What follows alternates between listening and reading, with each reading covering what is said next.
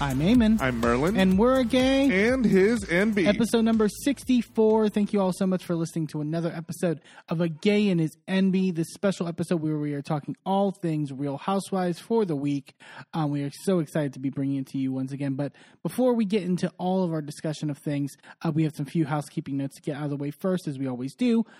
Take the time right now when you're listening, pause, and go and leave a rating and a review wherever you listen to us, whether that be on Apple Podcasts, Google Podcasts, Spotify, across the podcast board is so appreciative, not just for the personal feedback that we get from hearing your thoughts, but also by giving us that rating and a review. It helps us get into the algorithm and helps us get seen by even more and more people. It's just a really, really helpful thing for us. So if you can take the time to do that across our podcast platforms. You can also follow us on social media, all at A Gay and It's Enby, and that's on Twitter, Facebook, Instagram, TikTok, and Threads, where we're posting a variety of different content, including clips from the podcast, as well as some of our instant live tweety sort of thoughts on everything that we're watching. It's a great place to hear more from us than even you hear on this podcast. So go visit us over there, all at A Gay and It's Enby. You can also get merchandise from us over at againisnb.threadless.com, where you can get mugs and t-shirts and stickers and a variety of different items with a variety of different designs on them. There's such a great variety of things. That was terrible. Oh my God. Variety. Can you say variety 5 more times, Eamon? It's fine. But that's over at againisnb.threadless.com. Also, this weekend, because it is the weekend after Thanksgiving, there is a mega sale going over on Threadless. We've got classic tees at $12.50 a pop. And then you also have up to 30% off of literally everything else in the store. So go check it out. Get you some holiday gifts, some stocking stuffers, whatever you need over there at againisnb.threadless.com. Also, if you have any questions for us that you would like us to answer on a future episode of the podcast, you can submit that across our social media platforms or at againisnb@gmail.com. Talking about stuff that we're watching, stuff that you are curious if we're watching, stuff just about life in general. If you have any questions, send them in and we may answer them on a future episode of the podcast. Babe, what do we have on tap this episode? Well, we have Salt Lake City. We're going to talk about this Pioneer Luncheon thing. Oh, Jesus. There was a lot of Jesus involved, and it was very History Channel-esque. History Channel with fighting? Sure. With glass throwing. I have loved all the memes that are just like putting the scenes in black and white and being like, this is the the first when the Indians and the first Thanksgiving dinner. It's like I downloaded the wrong Little House on the Prairie. What is this? Yeah. Where is Kyle? Also, speaking of Kyle, we're going to be talking about Beverly Hills. Garcelle had her movie screening over there. Exciting. I really need to see that movie. Is that out already, or is it? I think it is. Yeah. Okay. Yeah, we need to see that. We may review that in a future episode of the pod, so keep an eye out for that. And also some surprise appearances from people. And, oh Lord! And we also got a lot of opinions, I would say. So I came in from after Beverly Hills very opinionated. We're also going to be talking about Miami, where they have a lovely charity basketball game and fighting about farting. Genuinely, that's what the fight is about. Literally, that's all the fight is about. Like, somebody was gassy. Who gives a shit? Anyway, but before we get to any of that, let's get down with the ladies in Potomac. Potomac for this week, Real Housewives of Potomac. I'll say this is kind of Wendy's episode overall. Both in sort of the more I love the more family dynamics, sort of sentimental stuff that was in it from her, but also really kind of brought it. And I think I'm glad that Wendy's kind of come into her own power. Oh yeah, with these women. She really doesn't take bullshit and doesn't operate like a rookie. Right. Which I love. Even though she's been there for 3 seasons now, 4. This is her 3rd, I think. So it's I love seeing it, even though they're definitely people trying to trifle with her a lot, especially this season. We'll get into it. Yeah. So we come back in the episode from the tail end of Ashley telling Wendy on her couch about NECA and what she said at their lunch about her being Osu, which clearly didn't happen, obviously. And we'll get to it with Ashley. But game of malicious telephone is... I mean, telephone implies like... Yeah, but that's why I said malicious telephone. It was intentionally bad. Yeah. We go back to the table, though, where everyone else is. And Mia's like telling Robin, like, Robin, with everything, like, I just want to support you as your friend and want to know the best way in which to do that. And Robin goes, here's the thing. I'm not running from anything. I'm not like, oh, my God, don't talk about me. I'm not doing any of that. Are you? I feel like you are. I feel like the motions Robin goes through would lend to that, like the idea that, like, oh yeah, just whatever, I'm open to anything. But when you actually get into a conversation with her, then she shuts everything down. Yeah, it's like you're not really open. Like you have an excuse for everything, and then you kind of like get defensive, and that's not being open. When you try to have a conversation, I'm just going to flop around like a dead fish and not give you really anything. But yeah, sure, have the conversation with me, I guess. Yeah. Robin brings up the intervention that Giselle organized, and she tells everyone about it. And she's like, Giselle, you were very adamant that Juan can't be around, his coworker / friend. And Giselle's like, wait a second. Like, so Giselle and Robin kind of fighting here was a little, even though they weren't fighting, it was like, it only took 8 seasons. I know. Giselle's like, in public. And Robin's like, for the optics. And I'm not going to ask him to do anything differently than what he would normally do outside of my knowledge. That was a weird phrasing to me. Outside of my knowledge? Like, but also okay. I'm just going to break this. Like, she prefaces, like, in the last couple episodes, like, everything with, like, well, Juan told me. Juan texted me that he was going to the laundromat. He texted me he was going to the nail salon, which I never bought because that just seems like even an overreach in a normal relationship to just be like... Right. So is it that he is making you aware of his every move, or do you not care? Right. It's one or the other. Because you can't have him on that short of a leash if you don't care. Yeah. Mia says in her confessional, I feel like the two of them are like Beavis and Butthead, and they show them by the Washington Memorial doing that. But Mia said that it's refreshing to see Giselle be real with her friend, which I do agree. Like as much as Giselle isn't going, here's the thing. Giselle is not going as far as she would with anyone else in this group. And that is still frustrating. Don't get me wrong. Yes. But it is refreshing to see her going anywhere near against Robin. Yeah.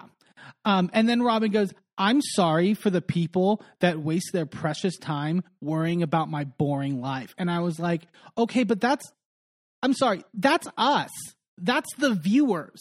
You're on a reality show, right? You see these cameras around, right? You know that microphone they put on you before you walked in here? Like the literal basis as to why you are on this show is for us to be invested in your life. Like that's part of the deal. That's part of the contract you sign when it comes to... But Robin doesn't care about sharing her life. She made that very clear last season when she hid everything about her life. Right. And if your life is so boring, why are you here? But also, why are you hiding things? If it's boring, then why are you keeping it from us? Right. Just tell us you went to the grocery store. If that's all you're doing, then go to the grocery store, get your nails done, and that's fine. And then you'll just get kicked off the show because you're boring. Yeah, exactly. Giselle's like, are we able to move on? Because I told Karen that she does owe you an apology. And Karen goes, and I said to Giselle, you owe me an apology. Karen's like, let's get this right. But then Karen's like, look, let me pull you to the side, Robin, if you want to talk. And they agree. They go inside. And then as they go inside, literally Ashley and Wendy then come back out to the table. So it's literally like passing in the night. Yeah. Karen tells Robin, you and I have not been the closest of friends in the circle for years, but last year it went extremely left. But then Karen goes, to set boundaries, I won't repeat rumors about you. I will only repeat facts about you, and I want you to do the same. And Robin's in agreement or whatever. But it's like, again, there's a smugness, and there's kind of like, we'll get to it where Robin, I don't think really takes any responsibility for anything that she did. And I do feel like, I think when you also look at it in like from a factual standpoint, what was the big like smoking gun that Robin had on Karen? Was that photo of her in the bar with that guy with the Redskins jersey sitting at a bar together. Which, admittedly, we never saw. Sure, but like we never saw, and according to her, doesn't have her face in it. It's the back of her head. Right, but then what's the cognitive dissonance of you find that as evidence, but we can't read anything into Juan at a laundromat or at a nail salon with another woman and photos being taken and to assume things. Yeah. It's the same level of, evidence in that regard. Well, and I think Karen is not actually doing this and because she trusts Robin to hold up her end of the bargain. Of course she doesn't. The whole point is Karen knows what she's doing, yeah, right? She knows really what smart. Shows she's on, and she knows that this is the setup you need to entrap Robin later. Right. So you need to lay the ground rules of, I will do this, and then she's going to stick to that because she's Karen. Yeah. She's going to stick to her side of the bargain. But she needs this bargain to be struck so that when Robin crosses the line, there is absolutely no way to argue it. Right. Because Karen then goes, I need to know something. Your marriage, is it open or is it traditional? And Robin goes, we have a traditional marriage. We do not have an open marriage. And Karen goes, and you're married legally. That's all I need to know. I'm good. Like, basically, we got the facts laid out. Great. And Karen then goes, can I expect the same from you, though? And Robin goes, I mean, you started it, and which is such revisionist history. I'm sorry. Yeah. There was a season long of Robin and Giselle bringing Charisse around clearly for the purposes of invoking what Charisse later laid out.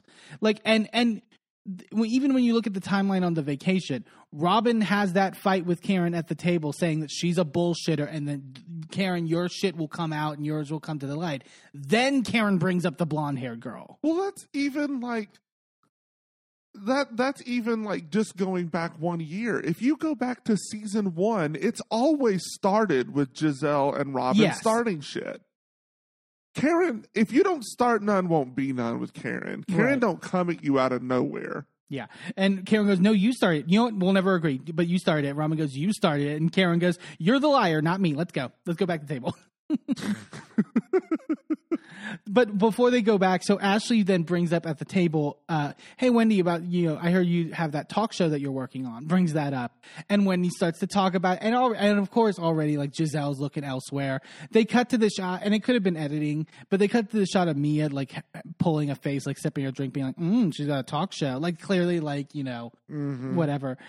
And I feel like Wendy picks up on that, and she's just yeah, it's a very highbrow sort of thing. And when he's the demographic is just a little different because of a certain education, level. Right. Ashley's it would probably go over my head. When he's my show vibrates really high. So if people are not on an intellectual level to receive it, then I understand why it may not be for them. To me, it was such subtle shade of Mia, which was great.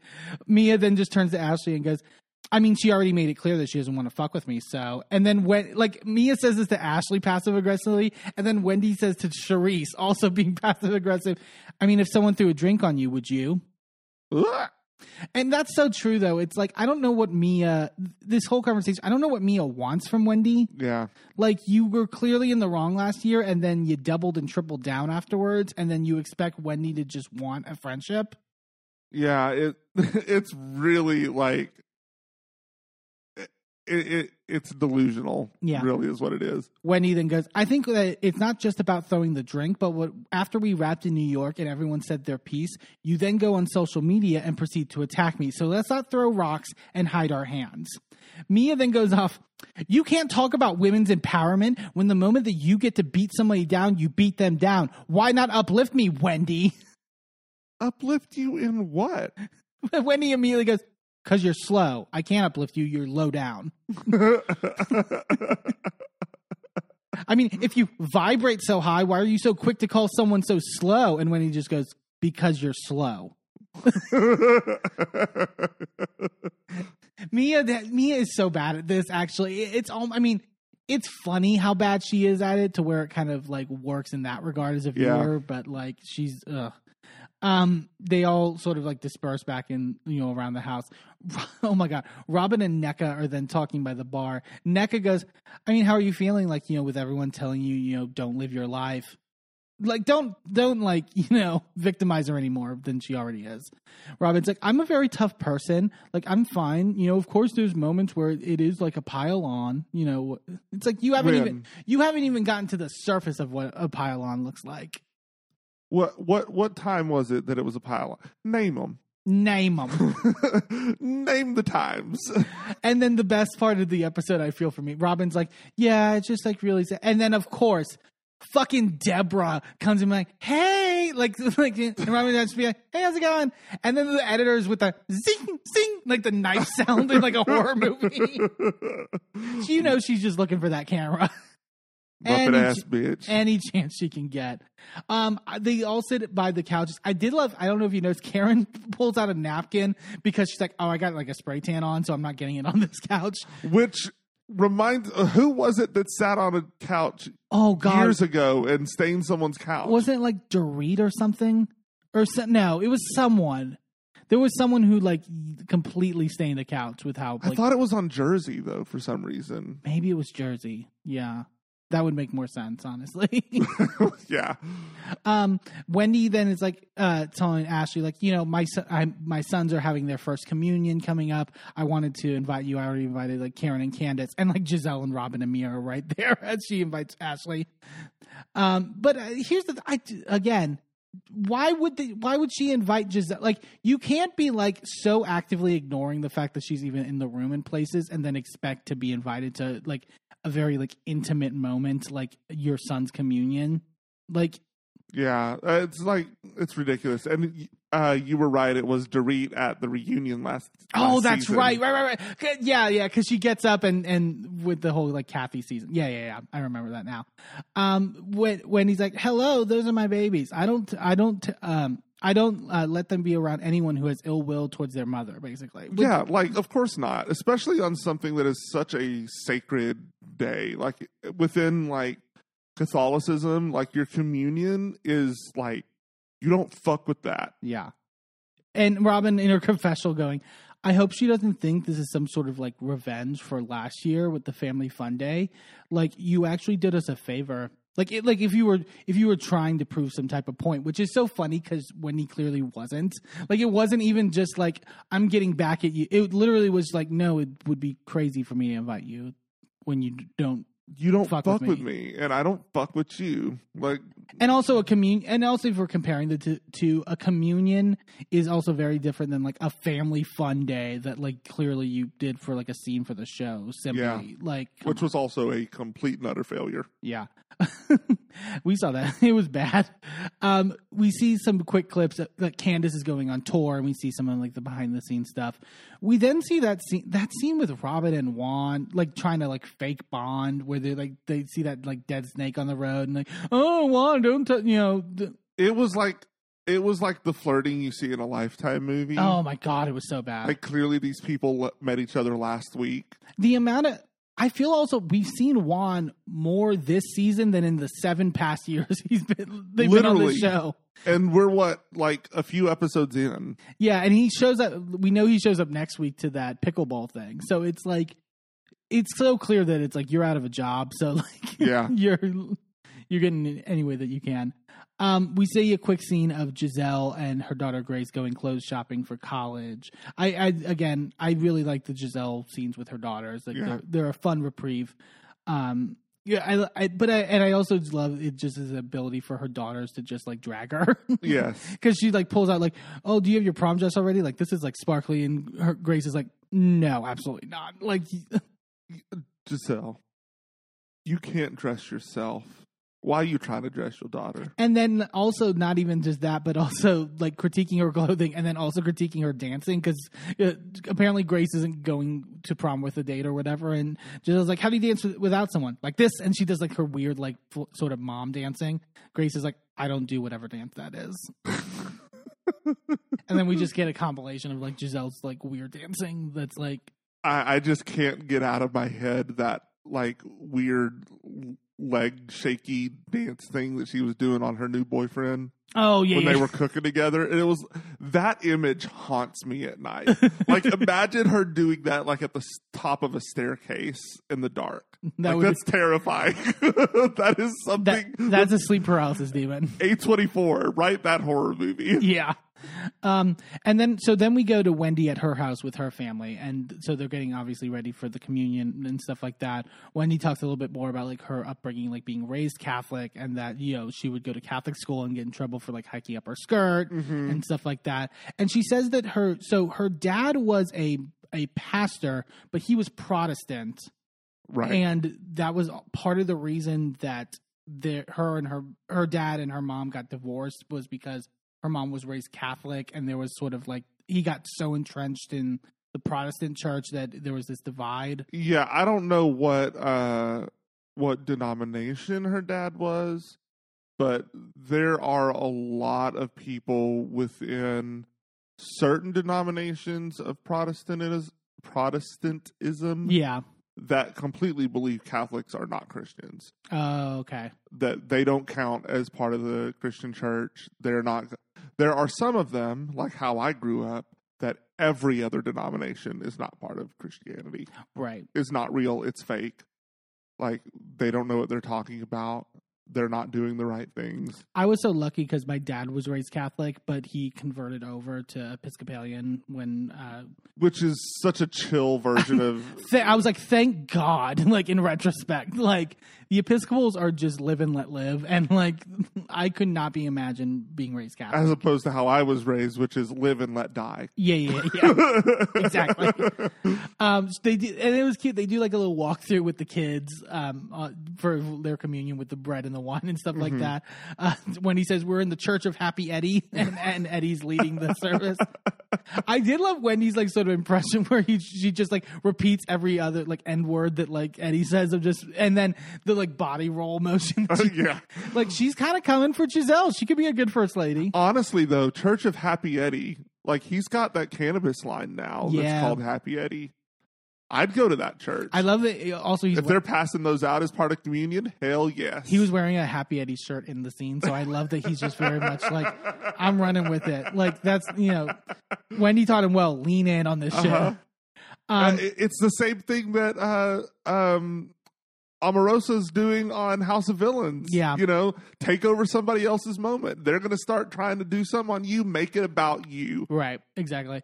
Wendy is telling Eddie in their bedroom about like what Ashley told them about NECA and about basically what Ashley had seemingly laid out, which I love the editors just refuting it all in the lower thirds, being like, no, Ashley was the one that brought the OSU article up. No, NECA was just clarifying about what. Can we have these on political debates, like on screen? Live oh my God, if like fact checking, if Housewives can do it, and like these other... I mean, it's not live on Housewives, but sure, yes. When he's like, and I was like, I never even met this girl, which they keep making a thing later, which like I find to be the stupidest like argument. Like, clearly they met like in passing, like that's but it wasn't like an in-depth knowledge of anyone to me. And then Eddie is like, now you're trying to like shoot your shots at your fellow Nigerian. Like, what the fuck is that about? Like, talking about NECA. Right. Yeah. We then go to Karen, who's visiting Mia at her penthouse. I love Karen gets in and like hugs the kids, like, oh my God, hey, how's it going? And then Karen goes up to Mia and she's like, good to see you. And then like pats Mia on the shoulder because she's still keeping up the I'm not hugging you thing. But she is getting like closer and closer every time they meet. It becomes more familiar. It's an evolution. It's an evolution. It's like a Digimon. Gordon is taking the kids out to go play on their scooters, and Mia talks about like, I love the way Mia phrases this. With all the changes going on with the business, we've decided to put a pause on having a nanny. It's like, or you can't afford one. Basically, like that's a really fancy way to saying I don't have the money to pay for this. We decided to put a pause. I mean, I've also put a pause on living in a mansion. Never mind that I've never lived in a mansion. Yeah. I just can't afford to live in one right now. So I put a pause on it. I walked through one once, and so now I'm on a pause. Right. Karen brings up the tensions that Mia and Wendy were having. And then this was my God, Mia just like doesn't know how to like she wants so badly to be a green-eyed bandit to like make a narrative, and they're so good at like making narratives most of the time, but she is so bad at it. Well, I'm just surprised she hasn't gotten colored contacts yet. Yeah, but she's like, she called me slow at the party. Jeremiah, my son, he is in like special education and talks and like lays out that like he has like he has like a speech impediment or whatever. And like even Karen says, "Oh, I didn't know that." Like if Karen didn't know that, I guarantee you Wendy didn't know that. And also she wasn't talking about your kid. Right. She was talking about you literally taking 2 to 3 times as long as everyone else in the group to be up to speed on what the fuck the conversation's about. Sure. Me, it's like, I speak into him that he's smart and he's kind and that he's brilliant. I've heard other kids, call him that. So, but like she's operating basically as if Wendy literally called her son slow. And it's like, here's the problem. I'm sure her son is smart and kind and all those lovely things. Mia is not. Yeah. Period. And also the slowness that Wendy is talking about isn't even in terms of like from an educational background. Right. From like she's talking about like, you think that I need to like be your friend when you've shown no like ability, like, and have literally thrown a drink in my face. Like literally use an ounce of critical thinking. Right. There's smarts and then there's street smarts. She's more critiquing your street smarts at the end of the day. Right. And Karen's like, Wendy is compassionate. She's a compassionate person. I don't think she knows any of that. And Mia goes, I mean, she's also not trying to get to know any of that. Again, why would she? Like, Karen's like, I'm not going to be in a position where I'm going to choose between the two of you. And Mia goes, you hump the fence. And this is where Karen goes, I own the fence. I am the fence. All y'all hump my fence. So, Karen. But this is where we get Karen's tagline of the season. Why is everybody humping the fence? I don't ride the fence. You ride me. I don't, actually. I mean, Karen has gotten critiqued over the years of being Switzerland, quote unquote, and playing the middle too much. But like, sure. To me, I was like, girl, don't even play the middle here. Mia's clearly in the wrong. Right. You, Wendy, and Candace need to be tight because these bitches are coming for you. Right. Cue Dr. Simone. They are coming for you. They know who you are. Yeah. We then see Wendy and Candace go out to get drinks because Candace is back from her tour. And Wendy also invited her friend Kiana over to introduce to Candace and all that. Excited to see Kiana only because we know how Kiana turns out. Dragging Sesame Street across the floor. I'd love to see it. Love to see it. And I'm not sure because I was watching this scene. It looks almost like it could be the same venue where that draggage happens. Yeah, you were saying that. But I mean, clearly they weren't at this bar. They would have been over in the room that you see to the right, like back and to the right. That's what it looks like to me. I'd need to go back and look at the and I'm happy to go back and review the video. Because it's a great video. I watched it again recently, and it was like, that's a good fun. And Kiana handled it. Oh, yes. So Wendy's like, yeah, so Kiana, like, our friend Ashley had like a housewarming event, and Candace goes, that's your friend, not my friend. Wendy brings up what Ashley had said about NECA, pulling up an article from the blog and stuff like that. And like Candace immediately is just like, you know what this is. Like, this is Ashley on her bullshit. I love also they get their orders or whatever, and Candace orders lamb chops, and she asks for the medium, and Wendy goes, I was about to say she's married to a white man, so of course she got the medium. And I didn't know this was a thing that black people eat their meat well done. No blood. Medium well at the least. Candace is like, you're ruining the meat, Wendy. you really do. And I don't eat steak anymore because I have gout, but so I can't eat beef. But if I was eating steak, it would be medium rare. Yeah. Candace says in her confessional, I think we have all learned that at this juncture that when Ashley is coming to the people with information, she's doing so from a place of messy ass hoe. Wendy brings up the first communion that she's doing, and she's like, yeah, it'll be the first time that like Candace and Ashley, are seeing each other. Wendy's like, I want you two to be friends because, we do have such a good time. Candace is like, I have a good time with her too, but then she turns around and then stabs you in the side of your ear. Mm-hmm. But and Candace has kind of maintained that afterwards, which I agree with, which is like, I'm sure Ashley is a fun time. Like, I'm sure Ashley is a good superficial friend that you could have at a bar, going out with drinks and partying and all that stuff. But she's not anyone that you can actually confide in. She's not trustworthy in any which way. No way, form, or fashion is that woman trustworthy. And to me, like, we talked about it last week about like Giselle and Robin, but particularly Giselle's inability to even acknowledge Wendy and just like, and to me, like Candace is like healthier. I can be in the same room with her. I can even have a good time with her at times. That doesn't mean I'm her friend. Right. Like, and to me, like, one, I think it's healthier in general, but also like for the show, it also moves it along. Right. Because, Candace understands what show she's on. Right. She's like, I need to stay on here and collect my check. Seriously. Like, I'm not losing this job.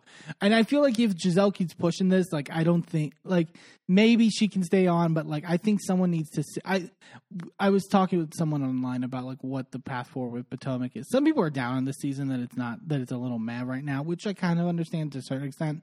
But, like, they were like, what's going to happen? And I'm like, I'm fully fine with Robin going next season. Like, right. This, like, if she's going to say, I don't care every fifth word, then go. Like, it's fine. You don't have to be here. If you don't care, then neither do I. And, like, Giselle can support herself without Robin. Robin can't support herself without Giselle. Right. But if Robin goes, I also think producers need to sit Giselle down and be like, look. But see, I think that Giselle is trying to exempt herself from that talk this season, because you can see that Giselle has realized which direction the ship is heading, and she's like, if I don't change, how I'm dealing with this, I'm going to be going overboard with Robin. That's not happening. I hope she does. I mean, genuinely, because at the end of the day, I think that Giselle is self-serving, and that's not a bad thing. No. But I think that her survivability on the show is her number one priority. And if that means she has to sacrifice Robin, who seems to be a willing sacrifice. Yeah, exactly. On the altar of public opinion, then she will do it. Yeah. We then go to Karen. She's meeting with Ashley to get outfits for the communion. Immediately, even before they get in, Karen gets like bit by a bug on her nose, and it's like, "Yeah, God, I'm swollen up. Like it looks like Ray like socked me." Like she's like, we spend the first 2 minutes of her just like tending to her nose. Ashley literally tells the workers who are like showing them around their like shop, like, not what I would typically wear, but I'm excited to see what you have. Because Karen just lays out, if it doesn't have a titty or an ass out, Ashley's not going to wear it. It was very beautiful gowns. Yeah. But it's like, but also Ashley looked good in this stuff. I don't to me, I'm also like, okay, Ashley, move on from the like, switch it up a little bit. Yeah, like you could get one of these long dresses and cut a long slit in it up to mid-thigh. Yeah. And then you would still have like the flowy aspect that you're wanting that is a little sexy and sultry, but you would still be technically covered and it would be acceptable in this realm. Like if you're not someone that was brought up in the church, you don't know how to break the rules in the right way. Yeah. You got to have the rules hammered into your skull, and then you can know how to break the rules right. Wendy knows what I'm talking about. Rolling up the Catholic skirt uniform thing. You know how to break the rules and how to get away with it. Yeah. Karen brings up Candace to Ashley. Karen's like, I shared with her that it was odd that, no one brought her name up at the housewarming. And then they showed the flashback of Karen telling this to Candace, and Candace just going, I would prefer that they don't bring up my name, actually. Like, I'm fine with that. Yeah, I'm fine if y'all don't gossip about me when I'm not there. Karen does say in her confessional, they're like, I know an icy situation when I see it. Ice a bitch out 101 is don't mention her name. I've been there. And it's like, yeah, to that point, I appreciate Karen being like, I see what y'all are doing to Candace and Wendy. Right. And like, I'm not going to have that happen. Right. Like that is where like, I feel like the motherly role that Karen's like tried to have for like 8 seasons, I feel like could maybe actually work this season. I'm hopeful. Right. And I think that also Karen just understands that if Wendy and Candace aren't central when they're not on the screen, then they won't be on the screen anymore. Right. And that's what she's like, we ain't doing that. Y'all ain't leaving me on here by myself. Karen tells Ashley, can you tell me anything about this damn lawsuit that Michael has started? And Ashley's like, I mean, you would know more than me because you talked to Candace, which is such bullshit. Like, because Karen's like, she doesn't tell me anything. And clearly Candace isn't going to say anything on camera, especially because she's the defendant in it. And you're not going to like, incriminate yourself more or whatever. Sure. But like the argument of, well, you're friends with Candace, so you would know more. Bitch, you're married to Michael. You're going on vacations with this man, too. It's not like... Yeah. I don't believe they haven't talked about it. Karen goes, in her confessional, I think Michael's trying to make a point, but was it worth $2 million? Maybe 2 pennies. That's more realistic because, I mean, we've all heard this.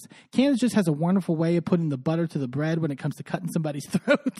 Michael's existence on Potomac is what trashed his reputation. Yeah. Candace had nothing to do with that. But I was like, oh, God, Karen, you saying that in your confessional, like, you may get a lawsuit, too. I feel he's going to be so, like, litigious in that regard. And, like... Yeah, and it's bullshit because the second that it goes to court, it's going to get dismissed. Yeah. It's so stupid. Like, yeah. What can he prove?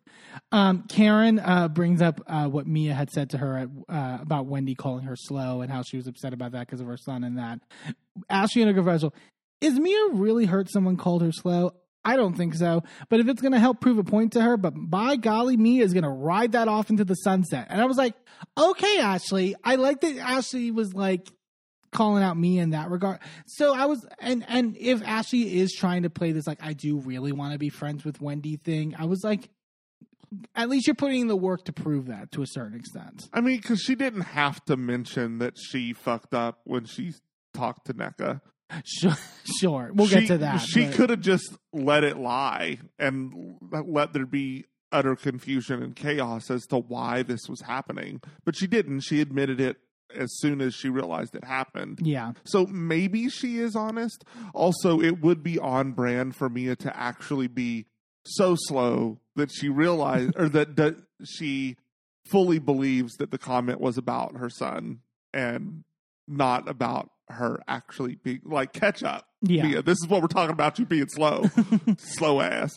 Ashley brings up to Karen the conversation with Wendy about NECA. She's like, I think when we were chatting about it, I may have implied to Wendy that NECA was like sort of implying that Wendy was Osu. And the way that Karen goes and like grabs her chair, like there's so much hedging on that. Like maybe kind of possibly in an alternate reality, 10 feet away with somebody else's dick, that sort of thing. Like Karen's like, so did she call her Osu? And Ashley's like, NECA didn't say anything. And Karen goes, so you made that shit up. You were being messy. And Ashley's like, no, I misremembered. She says the word misremembered like 5 more times later. Like she's very much like, no, that's the word. It's misremembered. That's different. Well, I mean, to be fair, she's also now misremembering a different way. Because if you look at the scene, NECA brings the article and says, is this true, basically? Well, no. Ashley brings it up. Oh, I thought that NECA was the one that brought up the article. No, Ashley brings it up in the first place. That's the whole, like, the whole leading of the discussion, even about the article, was from Ashley. It's, like, so ridiculous. Like, come on. Like, And then I cracked up at Karen in her confessional going, girl, Ashley got a wooden leg. When she drink it, goes straight to her big toe and stay there. It's going in my head. No, it went to that bunion on your toe. You know the way it looks like that? Oh, jeez. Because I had to on the rewatch. It just felt like randomly she brought up like Ashley has a bunion, but like there was like a brief moment where Ashley's like, "Yeah, I got a bunion that I got to get out." So I was like, "Oh, Karen didn't just pull it out of nowhere. Great, awesome." Well, I mean, sometimes she does. You remember the Sing Sing comment? Yeah. Your fiery box that's on fire right now. That's why we all went to Sing Sing. What? Yeah. Carter and Cruz, Wendy's sons, they have their communion, and then we go to their communion brunch. Wendy looks amazing in this white dress. Not surprised. Like, phenomenal. So they're talking at the table. Wendy's mom is like, do we pray now? And Wendy goes, are you excited to pray or something? Because, I'm praying. And Wendy's like, Wendy's mom goes, I'm supposed to pray. They are my children. Because I birthed you, they are my children. Wendy's mom is a mood. And I kind of love the messiness of Wendy's mom. Like, but apparently it's also very common. Oh, yeah. It's like, I'm sorry, I'm the matriarch of this family. They're all mine. Yeah. Until I go. Until I go, you ain't got kids. Yeah. They're my kids. I'm like, okay, then you going to feed them? Exactly. Like you get them up and get them dressed to go to school in the morning. I'm a sleep in. That's how I would handle that. Call me when you need me. Call me when you need a babysitter. Yeah. I would go turn up. The guests then started rubbing. I love Eddie in that yellow, because they're all supposed to wear, the rest of them are supposed to wear yellow. That yellow suit that he has on. He looks great, by the way. I think he's a very underrated, hot. Oh, yes. Absolutely. And Candace is going, come on, Black Sunshine. Come on, Happy Eddie. Wendy's mom talks to the women at the table. She goes, is Mia coming? I want to get more drinks, and I want to get my raincoat from the car. I'm like, oh, get her. And Wendy's like, that's my mom. Like, if anyone hurts her baby, she turns into Mama Bear and wants to protect them. And I feel like that's what happens later on. It was so funny, though, because her mom literally just popped in, throw shade, and then went away. And I'm like, what are you doing here?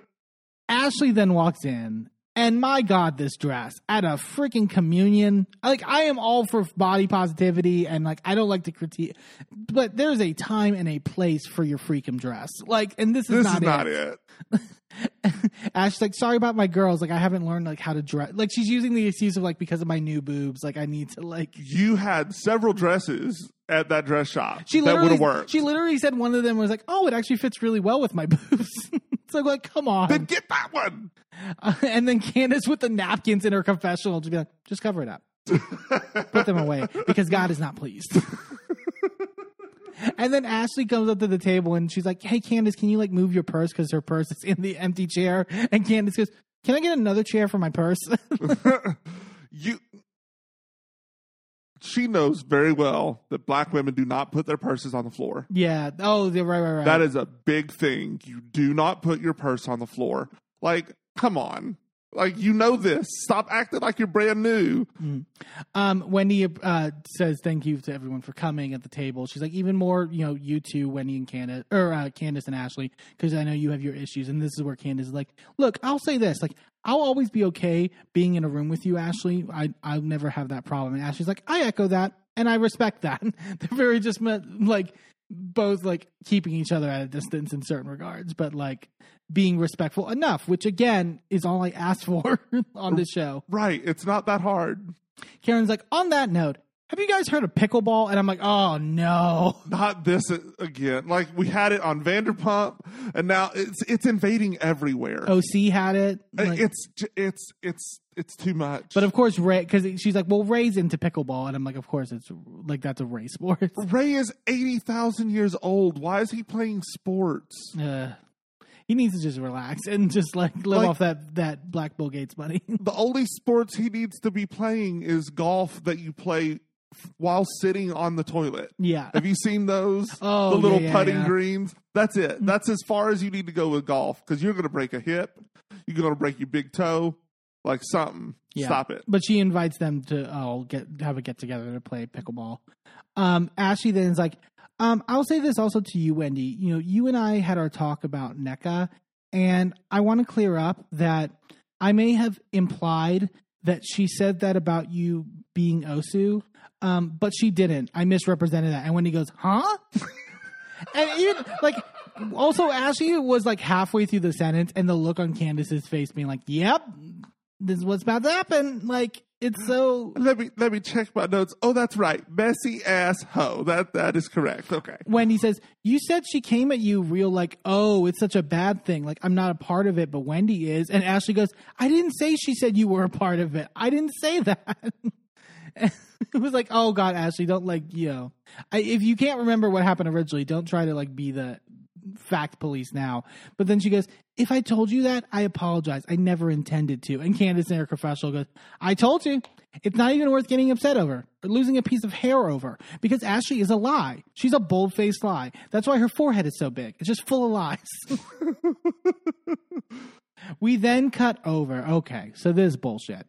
We then cut over to NECA getting food with Robin because they hit it off at Ashley's housewarming, and so they wanted to get together and get lunch to learn more about each other. This was so okay. I'll ask you, what do you think are the, like, was this all staged on both their parts? Because I'm leaning to that. I lean towards that because, much like Ashley, Robin is a lie. When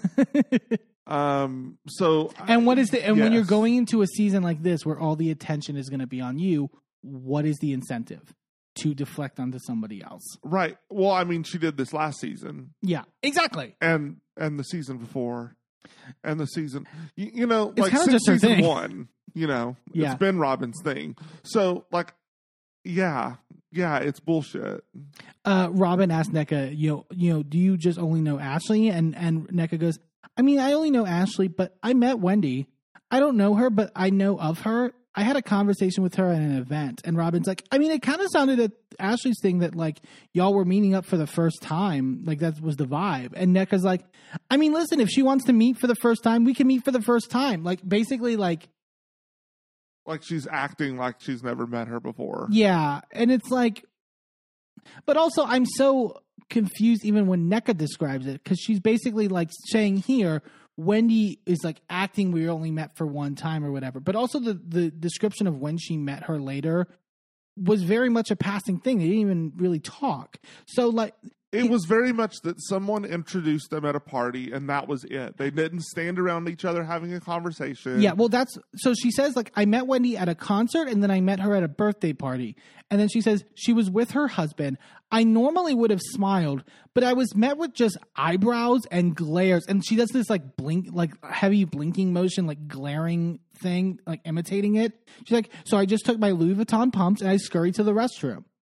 So then you don't know her. Like, so then why yeah, it is like you're meeting for the first time. If that's exactly how it went, which I don't even believe. Like, it's just, I said it last week, I wanted to give NECA the pass because of what Ashley did, like, to see how things, like, play out. I don't trust NECA after this, like, last scene. Well, here's the thing. Whether Ashley lied and tried to do this whole messy thing with calling Wendy Osu and to turn NECA against her, that's neither here nor there. Right. Because NECA then took that bone and decided to do it the wrong way, to handle it. She didn't go to Wendy and confirm this information. Right. She didn't, go to any of her friends to confirm this information. She instead decided to just go on a full-on campaign against Wendy. Yeah. So it doesn't matter what Ashley did.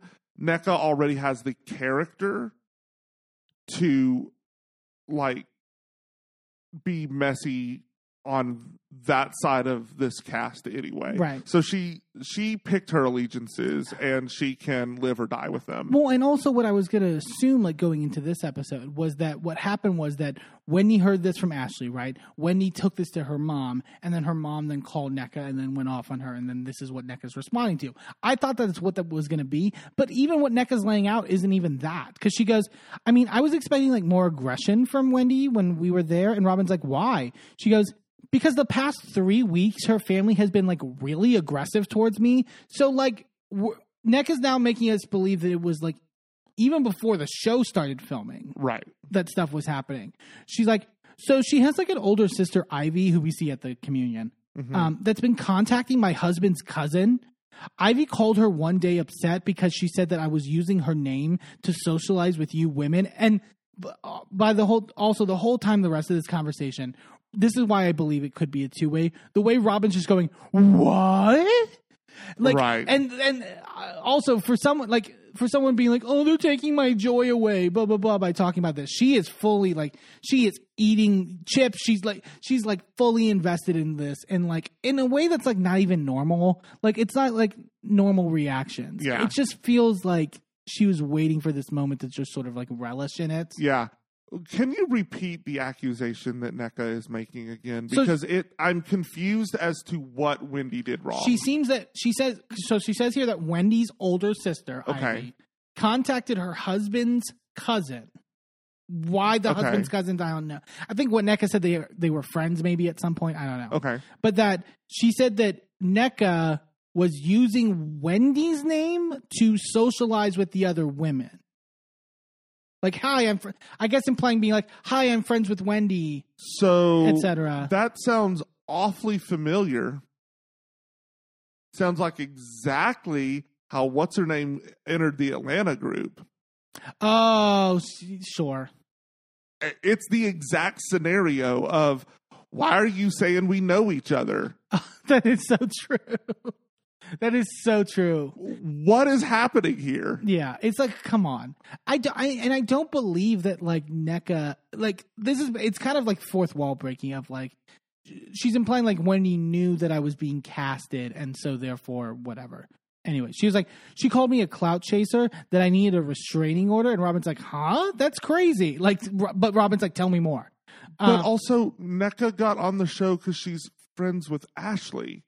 Sure. Not because she's friends with Wendy. I just don't believe Wendy would care. But if that was what was happening, right?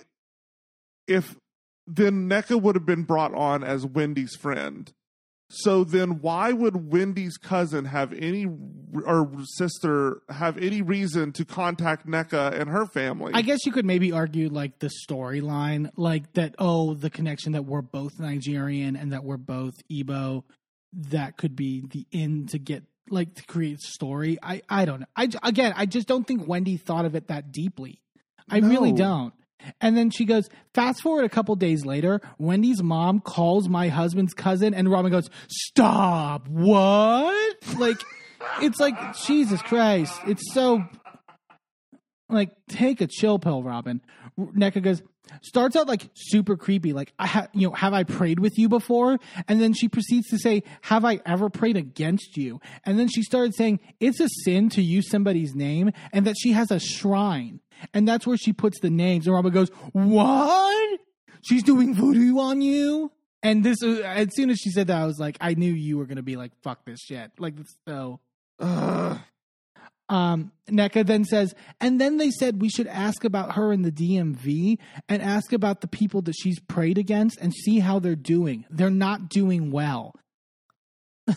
One, if NECA's mom, or if Wendy's mom said this, work. That's fierce.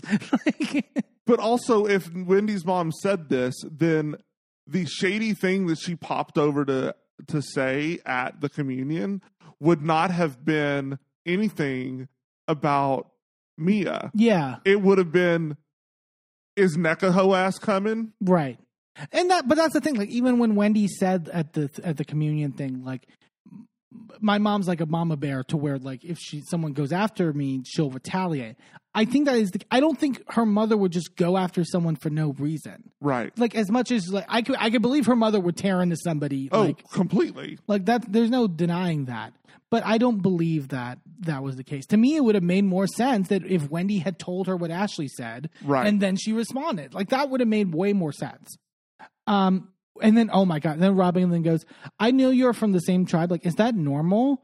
And then Robin goes, I mean, I've had a lot of shit going on in my life, and I'm starting to think Wendy's mom put a hex on me. It's like, oh my God, is that going to be your excuse? I know she was joking, but it was like, I wouldn't be surprised if she like ran with that.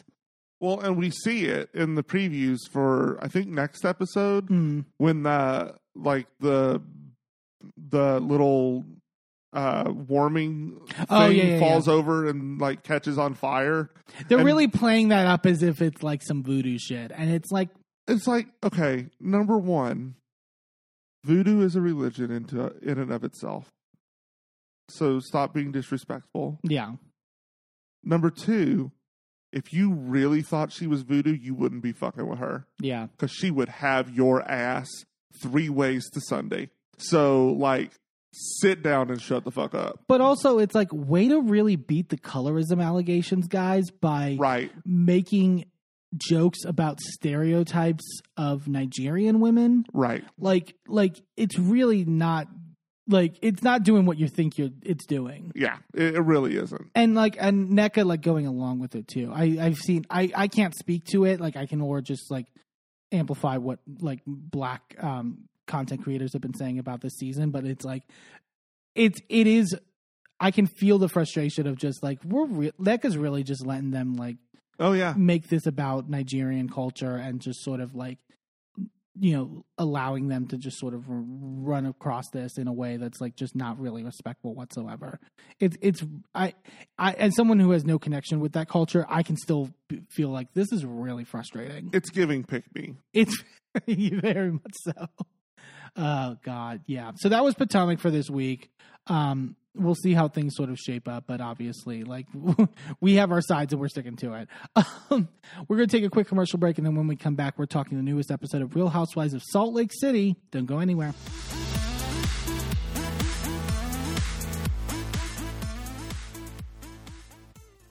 Well, hello, friends. I'm your pal in the mainstream media. And I'm the Riz. And, you know, Riz, it takes years of strenuous, dedicated training before you're worthy to step inside a professional wrestling ring. But it takes even more time to develop complex, highly astute opinions about professional wrestling. Am I right? That is correct. And you know where we can find that? Yes. On the Wrestling Mayhem. That's right.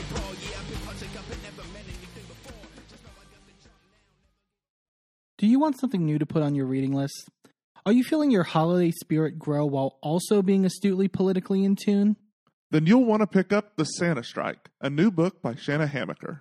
While home in Midland, Texas, on a weekend visit with the eccentric uncle who raised him, Marion Waclowski, otherwise known as Mary, discovers a long-forgotten letter Uncle Joe wrote to Santa Claus.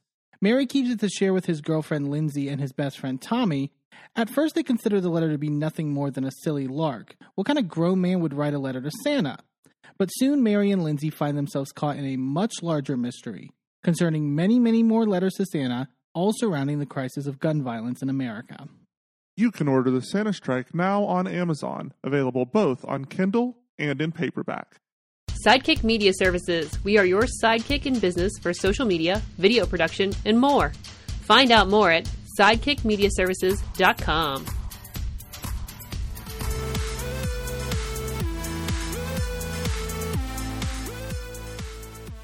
Welcome back to A Gay and His Enby. Let's head on over to Utah, where the ladies are talking bonnets, butter, and Bermuda trips on Real Housewives of Salt Lake City. New episode of Salt Lake City for this week. This was a very intriguing one, I feel. Like, I don't know about you, but, like, I feel like this is where we're starting to get to where we seemingly end up at the reunion.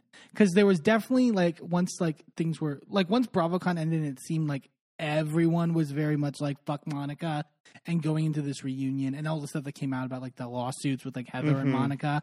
I was like, what changes? But now I think we're starting to see it. And I think while I don't love why it's happening, I think it's intriguing, like, the reason it's happening, because we'll get to our theory about Heather and why Heather changes. I'm still kind of confused. Maybe I'll develop a theory. I have a thought that of why that is. So we start the episode with Heather, and she's FaceTiming her daughter Ashley. Her daughter's, like, asking about, like, the book signing and how it went, and she's like, it was great. Lisa wrote a rap to introduce me, and I was like, oh my God, Lisa wrote that rap. I mean, that tracks. Oh. I mean, you heard it.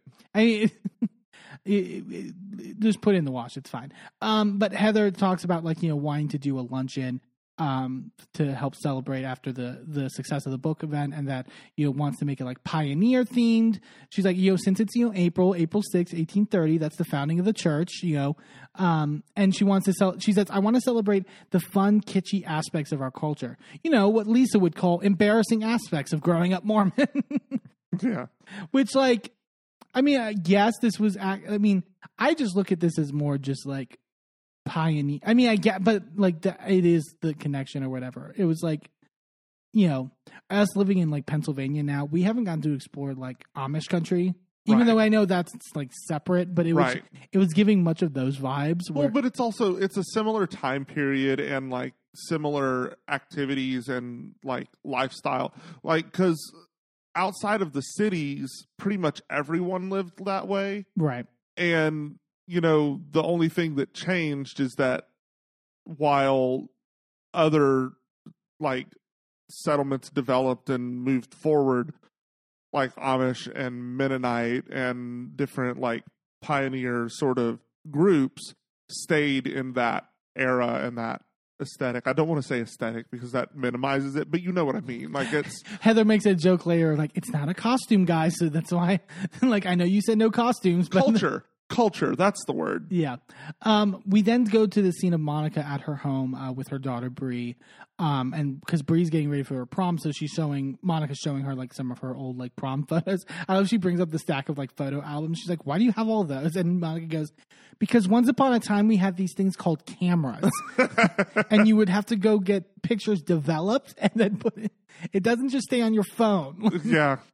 I mean, Monica. It's so weird because you don't really view Monica as like of an older generation. She's our age. Yeah. I mean, there was a little bit older. We got like a brief period where we still had like cameras that you had to, take to CVS and then print out. Look, I went to Disney World on one of those little digital cameras that had the batteries. Oh, that yeah. if you didn't keep the batteries charged, then you lost all your pictures. It's a fun game to play. It's not a fun game to play at all.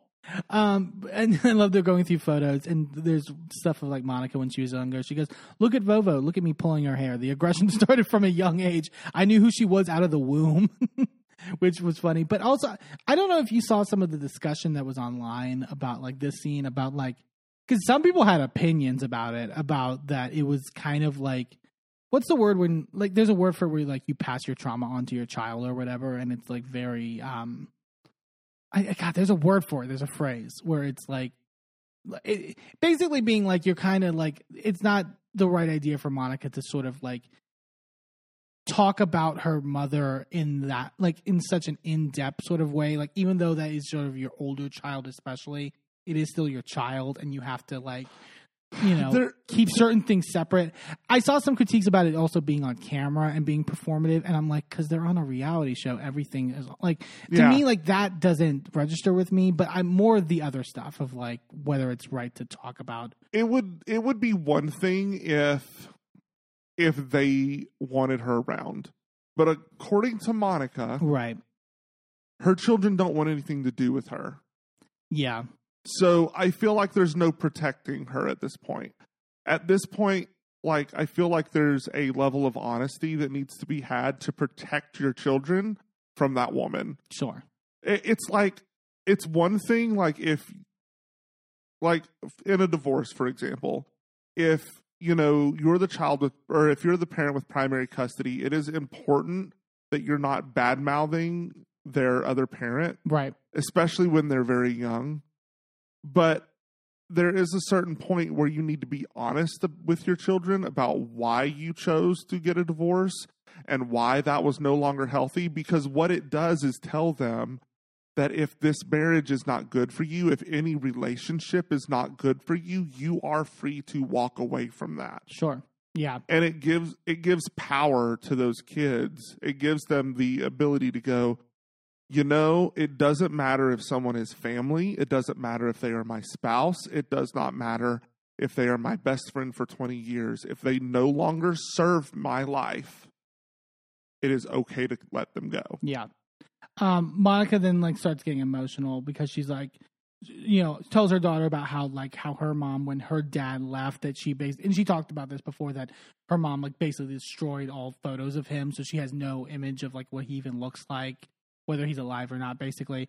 But so she gives her daughter Bree this album that's specifically like photos of Bree when she was a baby, but that they have photos of her biological dad, so that she didn't have that same experience that Monica did. And Monica lays out like the situation where she says like, I got pregnant very young. I married her father at the time. He left for work one day and my daughter was crawling on the floor and I could hear her playing with something. and it was a clear plastic bag full of Oxycontin. My jaw was on the ground. It was, and the way Monica, there's so much, you could tell that she's so, like, there's so much trauma in Monica's life. The way she delivers it is so, like, normal. It's clearly clear that she has packed those emotions away in a box in the deep recesses of her mind, and she completely dissociates from that emotion so that she can talk about it frankly. Yeah. Which I think is healthy when you're talking with your children, to not have an overly emotional conversation about it with your children. Right. But I also think that it's important to then get that box and take it with you to therapy and open the box and go, hey, here's all the emotions. I need to let these out somewhere. Yeah. She says, in that moment, I grabbed my daughter and I never looked back. And then she talks about, she says that Brie has already seen some of these photos, so it's not like she's like springing it onto her at this moment.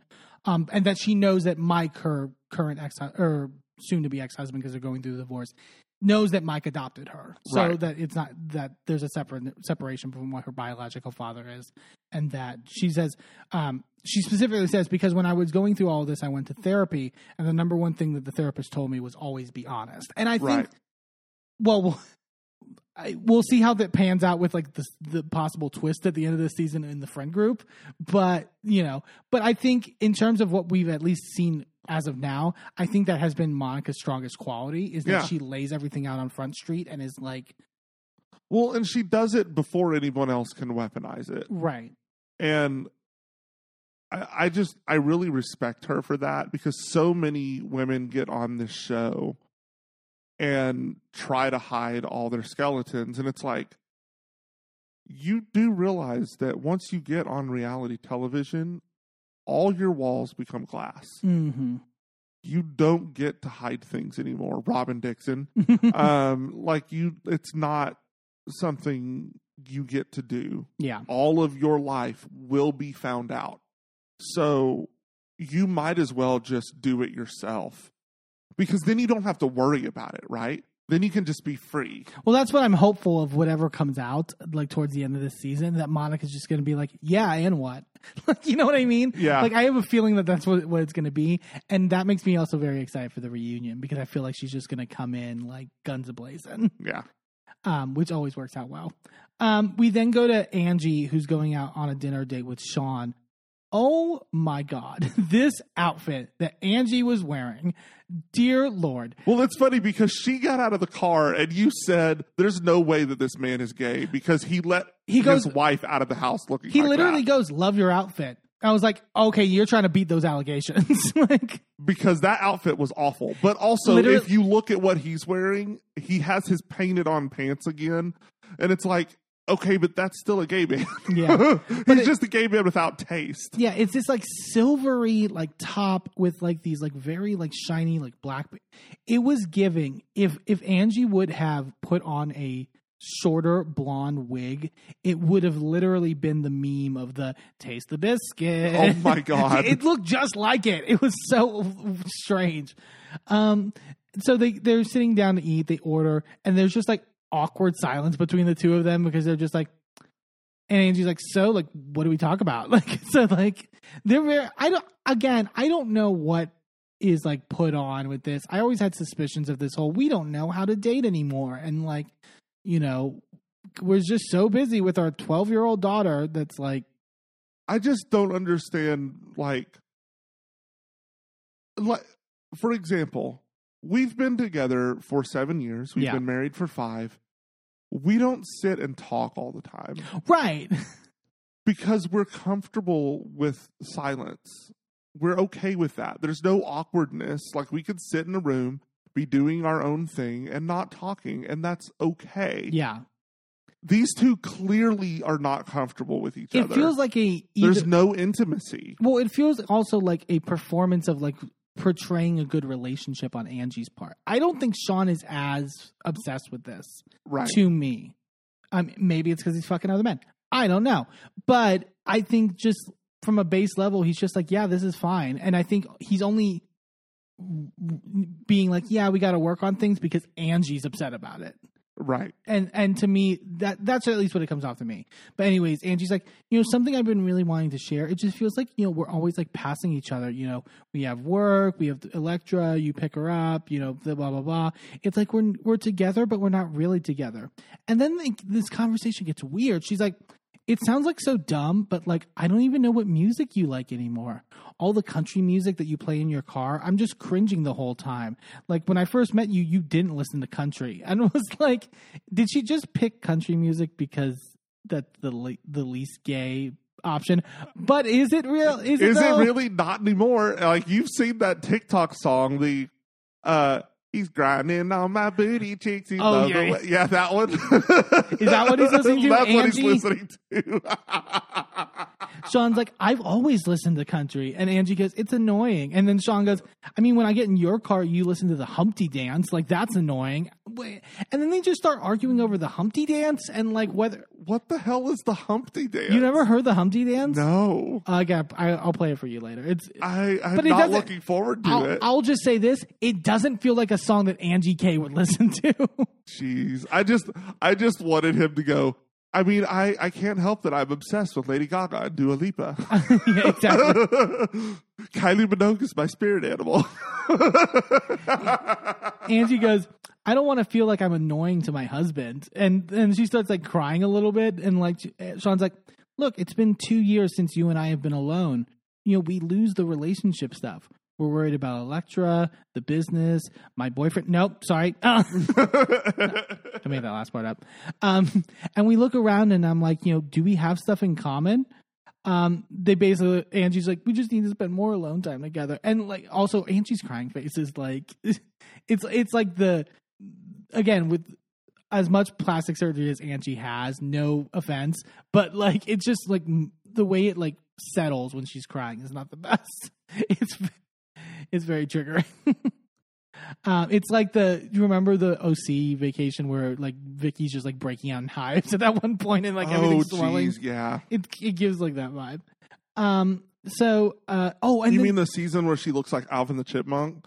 Yeah. Yeah. It's bad. But also the fucking jump scare, because they cut to Angie K's confessional and it's like, oh my God, I literally thought she was in a neck brace. Like I literally thought she like broke her neck or something.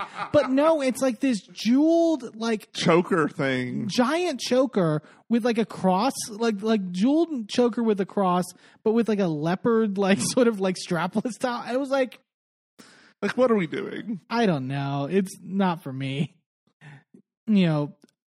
God, yeah. So we then go to Heather's house and she's literally having Lisa over. So she's decoratively plating Wendy's. And like it's very Sutton coated. It's better. Like the Popeyes was one thing because Popeyes is, at least there's a main dish and some sides. Like fried chicken. You can have but it's like, it's just like burgers and like chicken nuggets, like laid out like all fancily on these like silver trays and like the frosty, like the chocolate frosties. Like it's like, come on. But so, and we'll get it. It'll lend to our theory. I think Heather was really trying to impress Lisa here. We'll say that. And then Lisa pulls up. And we just hear a conk. And as she pulled, we were like, what happened? She's like, oh my God, did I hit something? I didn't see anything. Is it bad? Did I ruin my car? And yeah, like the full like plastic bottom end of her car is like wrecked. Because I guess like there's like I don't even think that was plastic. It looked like crumpled metal. Yeah. Because there's like some decorative like boulder that's in, like, people have like the boulders in the lawn sort of like for like, I don't know why it's there. I like that boulder. That's a nice boulder. Lisa goes, hey, I just hit your rock on my car. Heather's like, oh, that giant boulder? Like, I wanted to have that removed. And Lisa goes, you need to. And I love Heather joking at her. Like, I don't even know if I have like my homeowner's insurance activated. Like, shit. How do you... Rich people are so dumb with money. I know, right? Because you better believe, like, the second, like, I had our renter's insurance ready to switch over a month before we moved. Yeah. Like, it was already set up. It was in line. It just needed to hit the bank account when it transferred over. It was Like, rich people just do all sorts of willy-nilly dangerous shit because they could afford to pay for it if it doesn't work. Right. It's like ridiculous. Lisa's like, do you have a scooper for the chicken nuggets?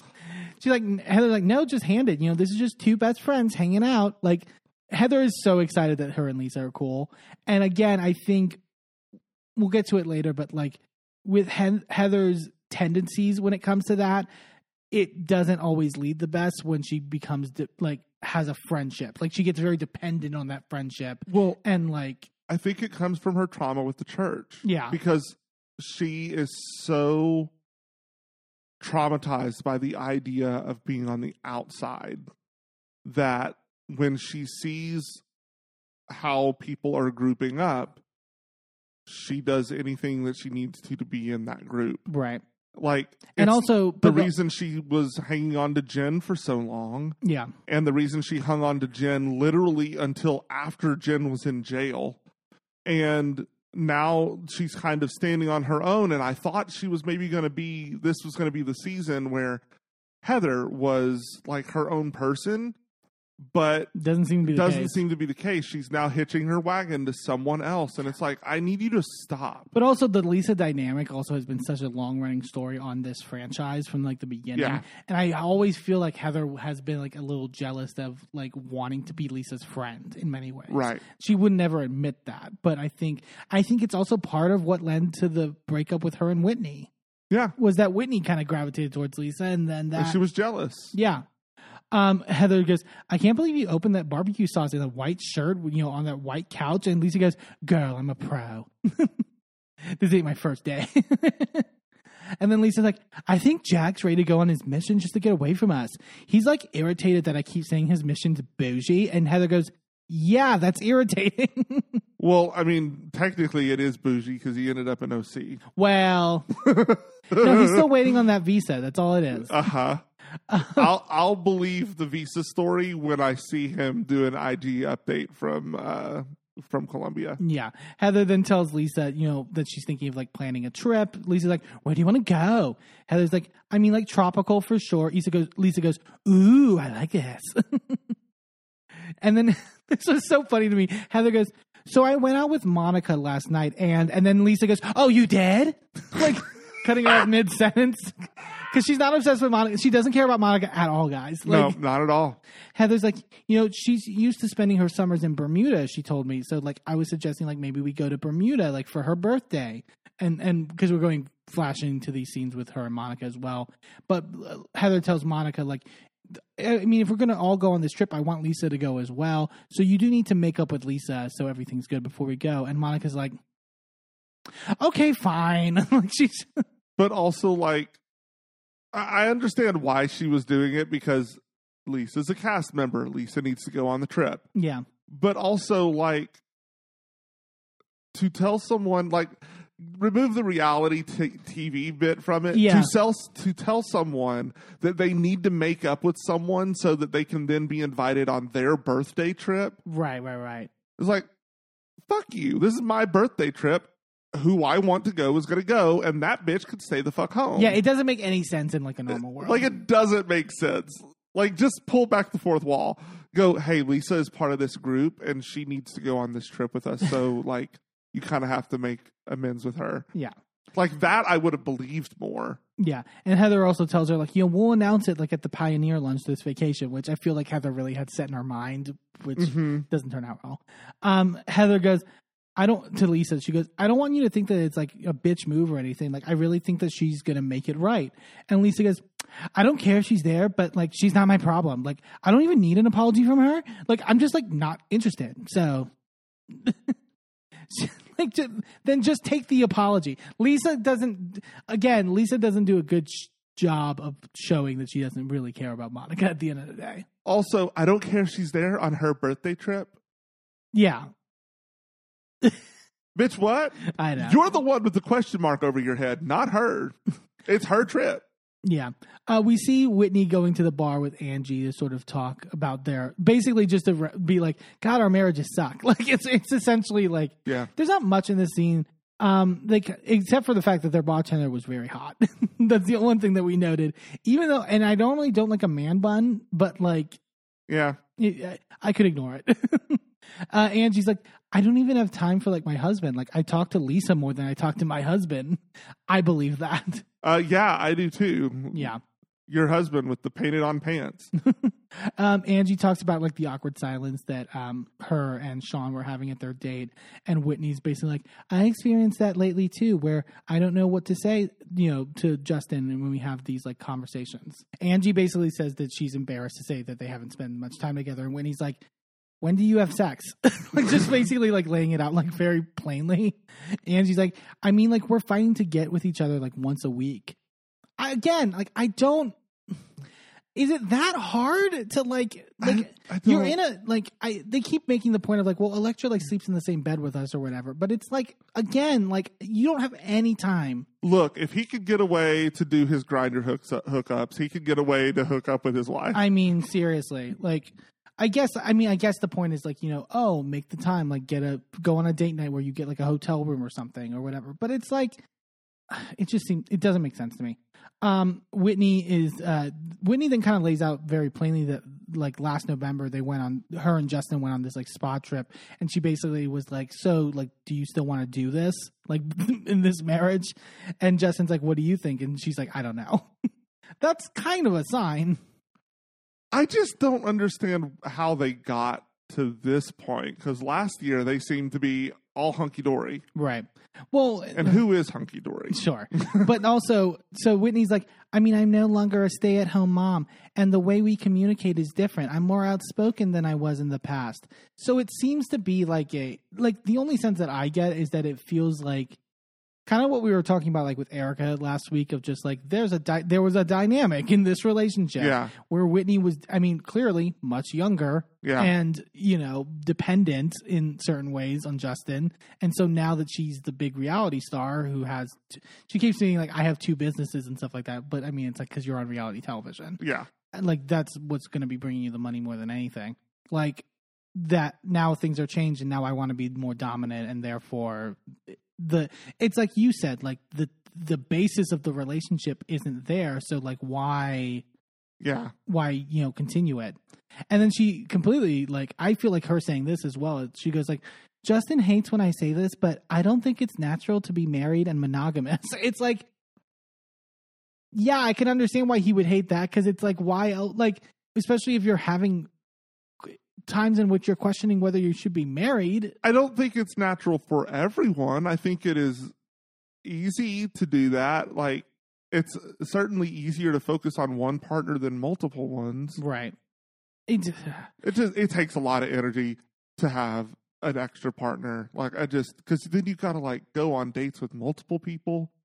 You got to like schedule time to make sure that everyone feels connected and paid attention to. And it's like, I have enough trouble paying attention to myself. Yeah. Like, it's trying to work in a third person. I can't imagine that. Yeah. Angie then goes, I mean, like, we're animals. Like, animals don't stay with the same mate their whole life unless they're a duck. Did you know that? Like, she was so impressed that she brought out this like duck fact. But it's not even true. That's geese.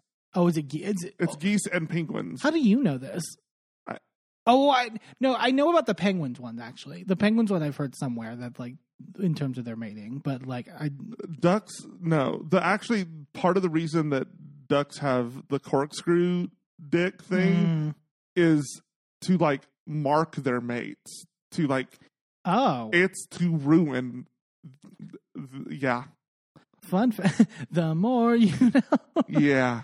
God, that's terrible. The animal kingdom is wild. Yeah. Meredith and Seth, we go over to their house, and they're having Whitney and Justin over for their podcast.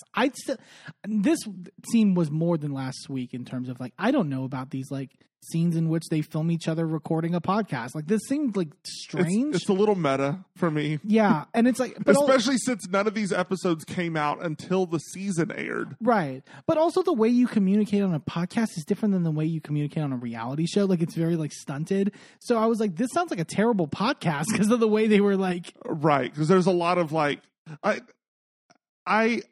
it's hard for me sometimes because I will give you a reaction on my face, but I realize that I'm not being like, our listeners can't see that reaction because we're audio only. So Like, then I'm like, okay, do I need to like force a vocal reaction? Like, but then you're doing it on a reality show where there are cameras. So the podcast is going to be shitty because you're not giving the vocal reactions. Yeah. Because you're used to, yeah, it's a whole thing. Whitney starts, can I apologize about the bathtub? So, and Meredith's like, it's fine. Like, she's like, so like, again, I can't believe they're not even feuding anymore. Like, it just seemed like their feud just dropped this season. Yeah. Like, because not just the bathtub thing, but also like the whole like, oh, you're using that sick child as an excuse to avoid, and like, yeah, that went nowhere. It just dropped off the face of the planet. They're like, we're just gonna forget about it.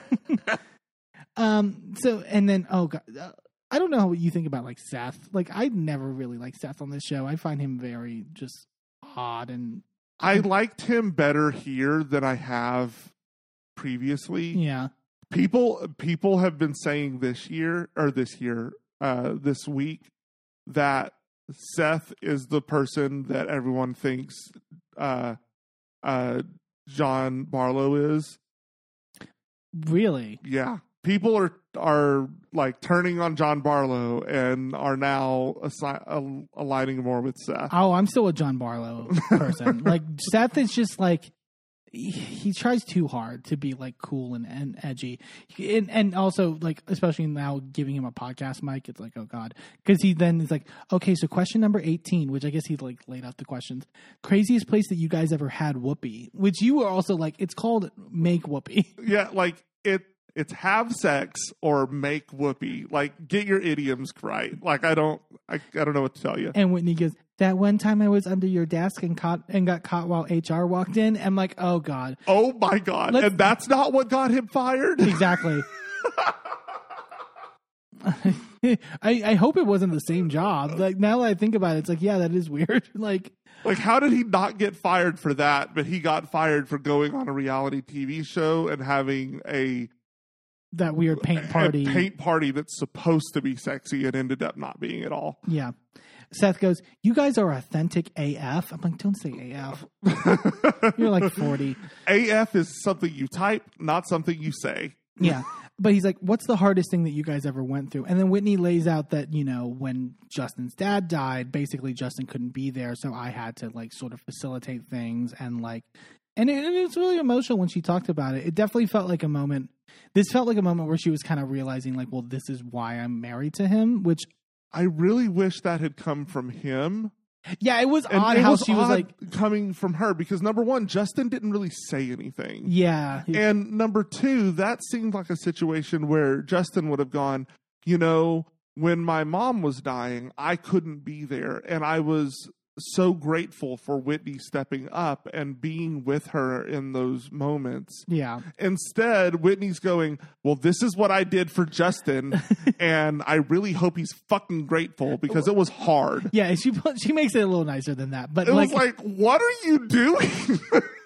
Well, she goes, it was easy to step up in that moment because he steps up for me every day. And she basically, I mean, she is correct when she's like, the shit that I put that man through, and she lays out like with her father and his like, drug issues and like sort of all her, and also her like, remember last year the whole like discovering of her trauma and stuff like that, and it's like, yeah, like her healing journey. But I feel like that's, to me, it was like the moment of her just being like, well, maybe it's actually like there's a deeper reason why I should still be married to this person, and we shouldn't have a non-monogamous relationship. Like, I don't know, like maybe I married for him for like an actual reason. I also feel like it was maybe just a storyline. I didn't want to say it. Look, I'm going to mention it all. It did feel like we had this storyline throughout, and so this is the inevitable conclusion to that. Yeah. This is the heartwarming ending. Yeah. We then go to Heather's Pioneer lunch. They have it all set up or whatever. Heather's like, we have the bonnets and the aprons. This is going to be a hard sell because if they knew they had them, they wouldn't come. Like, they were basically... Yeah. She's basically, I had to lie to them. I wouldn't show up. Meredith shows up in these like flare pants that are like leather. They're like weird. Like, I don't know about like... It just felt like heavy. I don't know much about fashion, but you know, I'm not Meredith Marks and Brooks, but I mean, they're Meredith Marks and Brooks, and I don't know that they necessarily know a lot of it. I think Brooks is probably pretty good. Sure. Meredith, not so much. Lisa shows up and goes, "Oh no, why are there bonnets and dresses? No more costumes, no." And this is where Heather goes, "I mean, I would never make you do costumes. I would, however, ask you to partake in honoring our shared heritage, which is not a costume." My culture is not a costume. But literally, like, they just give Lisa 5 seconds because she's like, "Are we really putting these on?" And then, like, 5 seconds pass, and she goes to Meredith, and she's like, "Oh, wait, you look really cute in this, actually." Do not lie to her. It was not cute. Yeah. Whitney's like, "What the fuck is happening? You wrote a book about leaving the Mormon church. Why are we going back to where it started?" Which is fair. Again, I've also felt so conflicted about Heather's journey in certain ways in that regard, where it's like, I felt like it's only now this season where it is kind of a case of like, oh, I want to find the middle ground. I don't know why that is. Like, it definitely felt like in earlier seasons, it was very much like, I am divorced from this. Sure. Yeah. I think last year she touched on it a little bit, but Yeah. we didn't really get into the depths of it. Sure. Monica arrives and she's like, "Hi, Lisa," and Lisa, just making an active point to avoid, she starts just blowing her nose and like not saying anything. Monica's just like, "Great, I'm coming in here with like a happy attitude and just trying to get through it." And then, oh my God, Angie also with the pink bonnet, with her already like very fluffy pink fur coat, like way too fluffy, and then those giant pink sunglasses that she's been wearing all season that are like take up half of her face. Yeah, those are ridiculous. They look like a windshield on a car. Yeah. You the really gayest car ever. You really loved the scene where the goats are like baaing in the background in the floor. I love me some goats. Lisa's like, they're just going, "Bitch," and then they subtitle the goat saying, "Did she just call me a bitch?" Heather does a toast and basically says that she wants to focus on the fun aspects of the heritage. Lisa going, "Wait, what did you say? What would they say in like pioneer times?" And Heather goes, "They would say, 'Get your ass over to that barrel and keep your mouth shut. You're a woman.'"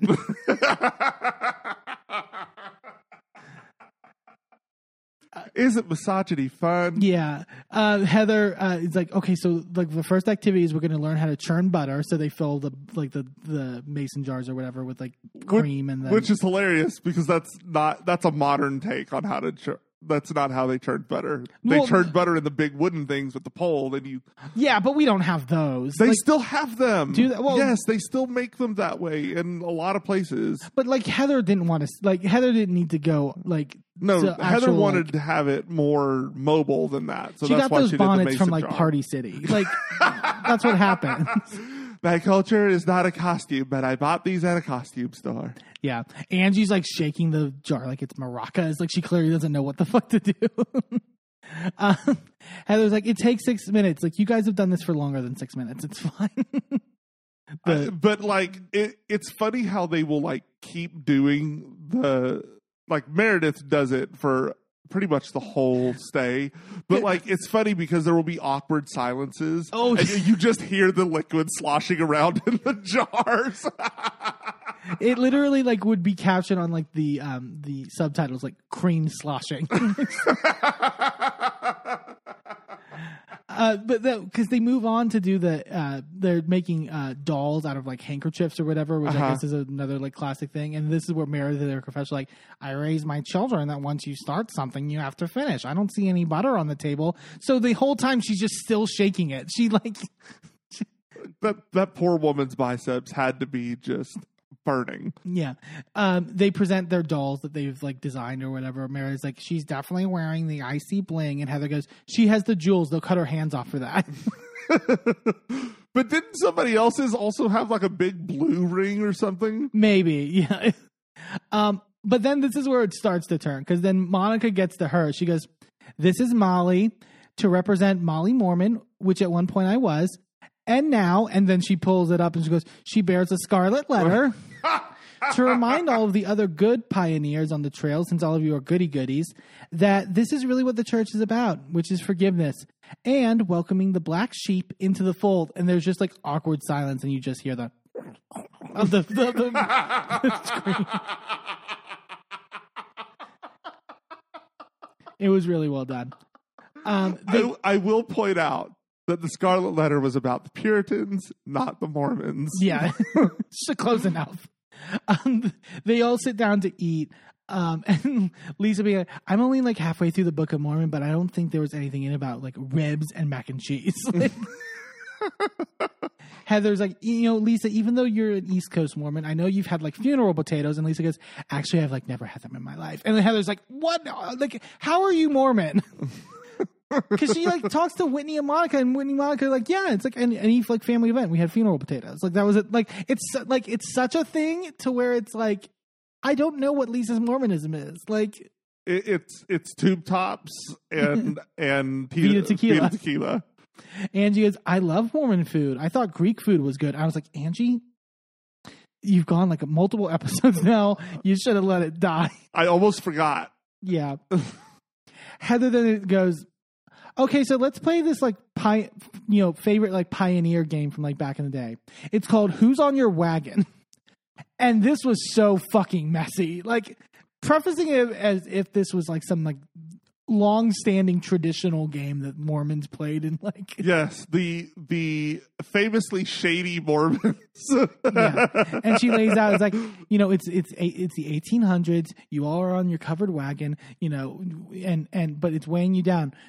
One person has to go. Who do you throw off your wagon? And just like waits for everyone to just like. Also, that's not how that works. If you just get out of the wagon and walk next to the wagon. Yeah. Like that's how caravans work. I don't know if you know how the pioneers actually got to that side of the country. They walked mostly. Yeah. Heather is like, Lisa, you go first. And then Lisa goes, well, I'm a big supporter of women. So I would keep everyone, but the one that's the nastiest to women. So Monica, you would have to go. Just because, you're mouthy and you mean to women. What does this make? Like, I didn't understand this, like, you're attacking women thing that, like, Lisa was, like, trying to pull. Like, the only people she's interacted with have been women. Like, she'll fight the husband if you want her to, but, like... She'll even do a death match, I'm sure. Just give her a chair or something. Monica goes, oh my God, you're so nasty. Lisa goes, I'm honest. There's a difference. And Monica goes, that's not honest. There's not a difference. And then Lisa goes, you like my voice. You like to use it all the time. I love that. And Monica goes, I hate your voice so much. Actually, it's really annoying. I actually don't even think it's your real voice, to be honest. Same. Monica was just like, yes. I was just like cheering her on. It was so good. I don't. Some people would think I sound like you're very. The dialogue online is very split on Monica. I've seen. Yes. Like it's either you love her or you think she's too childish, which she is childish in certain ways. I don't deny that. I don't think she's childish. I think she is. The thing is that she's not being any more childish than anyone else is. Sure. The problem is that everyone else couches it and she reveals their bullshit. And because she's not playing the same veiled game of stab people in the back instead of being direct, right, people call her childish. She's not childish. She's direct. Yeah. Heather, this whole time, as this fight is happening, she is like glaring at Monica. She's very upset. It could just be like, oh, my party's getting ruined. She kind of plays that off as like, but who did that? Right. It wasn't Monica. It was Lisa. Well, Lisa, but also you. I was going to say Heather because you led the question. Right. You. But the thing is that if you could answer that question and not be shady. Yeah. But you then decided that Lisa was going to answer first, knowing that her answer was going to be horrific. Right. Monica goes, you know what's nasty? Comments about someone's parents not wanting them. And Lisa goes, you called your mom Ted Bundy. And anyone that can talk about their mother like that will never be your friend. He used to kill people, decapitate them, have sex with them, and eat them. That's nasty. And then you have Whitney in confessional going, I'm pretty sure that was Jeffrey Dahmer that ate people. But also it's like, Lisa, there's a thing called a metaphor. I don't know what... But also, she didn't say that to her mother's face. So it doesn't excuse anything that her mother has done. Right. I don't... What? Monica goes, just be quiet. And Lisa goes, Lisa pauses and then realizes she hasn't gotten the last word. And she goes, no, because we aren't done yet. So and then everyone just starts cross talking and yelling with each other, trying to calm the situation down. Everyone's yelling and Monica's like, you are so nasty on the inside. You are so ugly. And then suddenly Heather just goes, Monica, bring it down a level. You're being crazy. It was so weird. It was like they cut something, right? No, it wasn't weird. It was this entire group of women deciding to gaslight Monica. Sure. And it was incredibly frustrating. Yeah. I was infuriated watching this bullshit. Yeah, so now Heather's yelling at Monica and Whitney's telling Monica to calm down and Monica's still yelling and Lisa's still yelling. Angie's trying to stop something. She just goes, Opa! And then smashes a glass. And almost when you watch it back, she almost goes directly over Heather's head. It was what are you doing? Opa! But the craziest thing more than her smashing the glass was that nobody talked about it afterwards. They just ignored her ass and kept going. It was fabulous. Yeah. Monica says in her confessional, the fact that I'm being made to feel like I'm in the wrong for just defending myself is very triggering to me. This is exactly and she's it's exactly like with my mother, essentially. Heather gets up and tells Monica to come over. She's like, bring your butter. And then because Monica's tearing up, Heather's like, are you crying? But we have to announce the trip. And Monica goes, I'm not going. I'm not going on that trip. Heather then goes, why? What did she say that hurt you to this point? It was so weird. It's something shifted. It was what? Use the end of the strings on your bonnet to clean out your ears because you clearly are missing shit. Monica goes, what? You were not at that table? And Heather yeah, but it was tit for tat. It was both of you guys equal. And who threw the first tit? Right. Monica goes, she sat down and came right after me. And Heather goes, no, she didn't. It was a game. It's this is where I was talking about before. I think Heather is so committed to the friendship with Lisa now that she doesn't want to lose that. Yes. And so she's in the way she doesn't know how to not be someone's minion. But also much in the way that Lisa expects her friends to agree with her and then ice out certain people. She's more than willing to do that. That's not friendship. Right. Your friends are the people that you can check. That you could pull aside and go, hey, that wasn't okay. And you don't have to worry about the friendship. Right. Lisa comes up and goes, hey, listen, if you need me to acknowledge that your mom is not nice to you, I'm sorry. And by me saying I saw her being nice does not negate any of your feelings. Is that where I missed it? It's that's not really what you need to be yes, apologizing for. That is a thing. It's nice that you're apologizing for invalidating her experience with her mother. But there's a multitude of other things. There's a multitude of other things, and that was not the most egregious. And Monica's so confused. She's like, I don't know. I'm just gonna apologize for saying that you were ugly. And Lisa goes, thanks. And then they just kind of Lisa's like, look, we just need to move forward. Come back to the table. It's just so it was so it was so disheartening to see Monica crumble like that because you could really see it on her face how tired she was. I think she was also just confused too. It was so jarring. I don't think she was confused. I think she knew exactly what was happening. That was heartbreak. Yeah. Well, I think especially when they get back to the table, I think she figures it out more. Because you could see her deflate. Sure. And she's so defeated and so just I don't know why I thought it was going to be any different. I don't know why I thought I could come onto this show and come into this group of girls and it wouldn't be like this. Yeah. And then Heather, they sit back down and Heather just goes, so ladies, these aren't just play settings. They're actually invitations from Monica and me to go on a spectacular girls trip, to go on a foreign passport required location.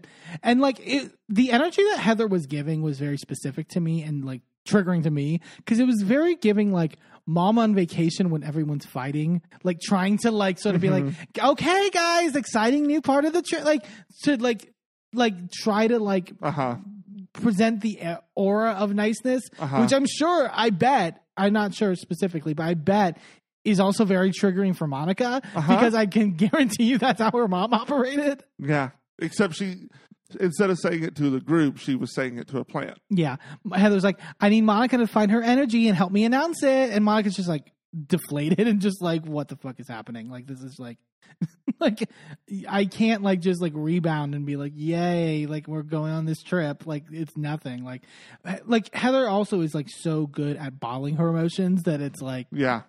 But she's like, okay, so like first clue, like what? It's a seashell. What does a seashell mean? And Whitney's like, we're going to the ocean. Yay, ocean! Like it was so odd. They were just like, well, but I get it because this group has been tied to the States for 2 years. Yeah, like their first season was the only time they were able to go out of the country.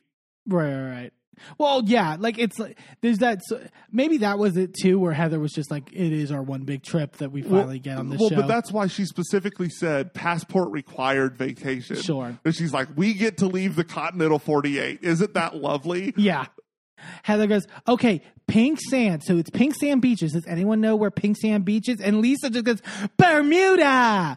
And I forgot. I was like, "Wait, I forgot that Heather literally told Lisa already what the trip was." It's like you could have buried the lead a little bit. But I love that Lisa acted as if she figured it out in the moment. Yeah. It's very much the 5-year-old that lets the secret out of the bag early. Yeah. And Heather goes, "Okay, Monica, now tell them why there's like a little tiny skull." And Monica goes, "Because we're all going home to hell." To the Devil's Triangle where we all belong. And then Monica then just starts crying again. Heather goes, "Are you okay?" Monica's just like, "I feel done. Like, I feel spent." Heather's like, "So we're not going on the trip then?" And this is mother upset that things aren't going well on vacation. It's entirely that vibe from Heather. So we're just not going on the trip? If you don't calm down and eat your Mickey Mouse pancakes. Yeah, exactly. This is the happiest place on earth. And we're going to have fun. You are ruining it for everyone, Monica. Monica goes, "I don't think it's a good idea for me to go." Heather is like, "Well, I mean, we planned it around like you and like Bermuda and your family." And Monica goes, "Yeah, like it's just like that was a very different." And Heather goes, "This is just like a totally different energy. Like you were attacking her like full force and now you're crying and acting like we came for you." Because you did. Heather doesn't. It was so strange for Heather. Like it was like even like in the past, like when Heather's had these moments, it's never been like this, where it's just like so jarring. Like, oh my god. And then Monica says her confessional, "I always really wondered why Jen never had anything nice to say about Heather and Lisa, and now I know exactly why." But also Jen wasn't correct either. Yeah, Jen's not a good source of information. And then Heather going, "Where's that Monica?" And Monica goes, "Y'all killed her real quick. She's dead, like Taylor Swift said." And it's like, yay, confirmed Swiftie Monica. And then also Heather's face. Heather, she's done this face before where she just goes, and she like scrunches up her face like, like what? Like. It was very odd, and I'm interested for this Bermuda trip because like it's gonna be, I feel, a complete fucking mess, just like this show usually is. Can I just mention? It's occurred to me that every time they leave the table and go stand in the grassy bit, literally like 4 feet away from the table where everyone is, like, why are you walking away to have this conversation? It reminds me of on IMHO, In My Homosexual Opinion, which is a YouTube podcast with drag queens talking about Drag Race. It's fabulous. Anyway, go watch them. You'll love it. But every time that they do the, "Can I see you over here?" and they just lean back a little bit and have a conversation that's supposed to be quote unquote off screen. Yeah, it's so odd. It's like, what are you doing? We can all hear you. It's like, guys, the camera cords can only go so far. We need to keep this at a, The lighting's real bad over there. Can you step forward a little bit? Yeah, exactly. Oh god, but that was Salt Lake City for the week. Let's move on to Beverly Hills, and oh boy, Beverly Hills for this week. I'm just gonna say it. I'm Team Sutton. I'm gonna lay that out, and if it makes me sound like a stan, fine. I think Well, you won't be alone because I am right there with you. But we will make our argument, and if anyone wants to be a fellow slutton and have your talking points, listen to us. We'll give them to you. Because this episode, I'm done with Kyle. I'm not done with her, but like Kyle, I cannot feel sympathy for Kyle in this whole Sutton stuff. And that's not even going to like the bonus clips that like we saw for next week, which we'll get to next week because. Oh, I haven't even seen those. Oh, I showed you one of them. I've slept since then and had turkey. Sure, so that's fair. So my brain is no longer functioning. I don't remember seeing them. That's fine. You'll be angry all over again when we watch it. Yay! We come back to Sutton's kitchen where Kyle and Sutton are having the conversation after the Naimum. Also, that sounds like a fabulous television show, Sutton's Kitchen. Sutton's Kitchen. I'd watch the fuck out of that. Yeah, I agree. Sutton's it's just her getting drunk in the kitchen and eating Popeyes. Sutton tells Kyle, I feel like your reaction's a lot. And Kyle's like, I am. Like, I'm heated right now. And Sutton's going, you seem unhinged. like being like, fuck you for calling me unhinged. Well, yeah. Kyle goes, what's going on? And like does this like wave hand motion with like basically real close to her face. Yeah. And Sutton goes, there's nothing going on. And like mimics her. Sutton goes, there's nothing going on. What's going on with you? And Kyle goes, what's going on with me? And Sutton goes, I don't know. So, and this gets played up later, but it was just so like I didn't think it was as big as Kyle was making it. But Sutton says in her confessional, what's going on with you, Kyle? Because you never talk about you. Your life is perfect. You live in a fortress on top of a very high pedestal. Yeah. And there's this discussion later about like I saw some people being like, what is Sutton talking about? Like, Kyle lays her shit out there. Like, we know all about Kyle's life from the 13 seasons. And I think we know, here's the thing. I think we know a lot about Kyle's life, but I would also argue that a lot of it is surface. And what Kyle tells us is not always the most open. It is very carefully curated. Right. It typically also has to be brought out in, like, high-stress moments, like in the limousine the first season. Right. Like, And that's also not even Kyle's shit. That's other people's shit. Well, she tends to do that. Right. The drama is never hers. It is, tangentially hers, but it's really someone else's. Right. Kyle goes, well, I'm going to head out. I hope you're well. And Sutton goes, I am well. And Kyle's like, and we'll talk tomorrow. And Sutton's like, I can sew you out. Sutton it really didn't even register. I mean, we'll talk to it later when Kyle talks about how crazy it was. It was a little crazy, but like Sutton, it doesn't even really register that this was like a crazy conversation. I think she does because when she's talking to Garcelle about it later, sure, kind of. She relays she was there for 20 minutes. Yeah, that's it. It was like when she said that, I was like, oh shit. So we got pretty much the whole conversation. Yeah, exactly. We go then to Erica's house, and she's calling her mom, Renee, who's coming into town to stay with Erica for like some visiting time. Oh, Lord. I love Renee on the phone being like, so I have 3 bags. And Erica goes, and like, you have 3 bags? Like, how long are you planning on staying? And Renee goes, I mean, for a couple years. And Erica goes, bitch. And I will say I sympathize at times with Eric. I mean, I don't have the same dynamic with my mother. My mother's and I's dynamic is much better. But she talks about like, so yeah, like she visits me once a year for a couple of days, and then we start to get on each other's nerves. So, and like and I love her comment also in the confessional of, my mother and I are very close in age. I didn't know, for some reason, I didn't realize her mother and her were strained. Did she talk about this in like past seasons when we saw her mother? I feel like maybe a little bit. I don't know. I feel like it's not that the relationship is strained. It's that the relationship is distant. Sure. She says that sometimes she felt more like a sibling necessarily than a mother-daughter relationship. And I mean, I can understand that also when Erica gets thrusted into this like, you're dating this much older person. Now you're super wealthy. And now not only are you being picked up by this, now assumedly you're also picking up your family, right? Right. Like there's sort of a expectation in that regard. But so that's kind of the dynamic of how things are laying out. And also basically they confirm that they're sleeping in the same bed because, and seeing, I don't know, we've seen inside Erica's new house like lately, but it's like a room and a bedroom and a kitchen and a bathroom. I didn't realize how tight it was. And and don't get me wrong, it's still a property in Beverly Hills. It's not like chump change. Yes, but I fully believe that like James Kennedy has a new house. It's bigger than Erica's. Probably. Erica's is smaller than it's a bungalow. Yeah. Like it's even smaller than like what Brandy was dealing with when she was first on the show. Right. Like it's a small house. It's like a pool house almost. It's small. Yeah.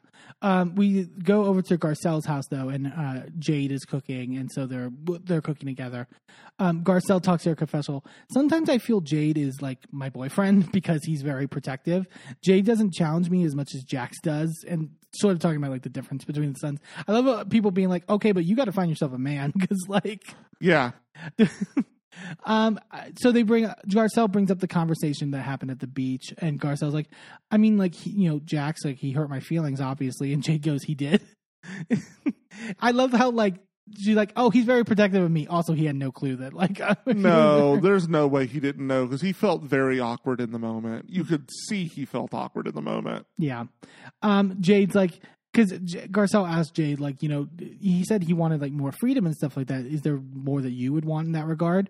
Jade goes, you know what kind of freedom I want? You should let Ashlyn sleep over, the new girlfriend that he's like with. And she goes, no way. I couldn't even date when I was 15. And he goes like, but you like came from Haiti. So and it's like, no, that's not like, I'm all for like they seem very mature. Like I agree. You don't let a child's girlfriend sleep over at 15. Absolutely not. I feel like that's crazy talk. I did love the story that like Garcelle lays out of like when she was with a boy like at around like the same age, and her dad like having that high speed chase with her with the boy in the car, and her having to like dump him out at one point. Oh yeah. It was like and Garcelle does keep making the point about like wanting a personal relationship that she didn't necessarily have in her family, and sort of not having that sort of stricter dynamic that gets instilled in you from people in like her generation. Right. I think there's a balance. Like, yeah. I think she might be wanting to like overcorrect in many ways in terms of that. Yeah, definitely. There's a difference between gentle parenting and permissive parenting. Right. And it's like you just don't need to be a pushover for your kids. Yeah, which I don't think she is. I think she's afraid that she is. It's like, no, you're doing fine. Yeah, exactly. She's getting ready also for the screening of her new movie that she's directing and starring in called Black Girl Missing. Which is about sort of like it delves into the topic of how young black girls going missing becomes sort of underreported and appreciated and doesn't get the same respect and time put into it. She tells Jade, you can invite people or whatever. Garcelle says all the ladies are going to be there, and Jade goes, which ones do I avoid? Which ones do we like? And you were like, that's a good son. That's a good son. I appreciate it how in those moments, when we'll see it later, her sons have her back in those moments. Yeah. I really appreciate. We then go to Crystal's house, and she's having dinner with the family. We find out that Rob apparently went to China with Crystal's brother Jeff. She says it was because they have property in China as well or whatever, which God, the fucking the wealth porn on these shows we love, but like sometimes like Jesus Christ, like. But like, don't tell us, show us. I want to see this house. Yeah. Like even if it's just your husband giving a house tour for a little bit, because I understand China's very strict on like people coming in and filming and those sorts of things. So like, I understand that. Right. But like, he had a phone.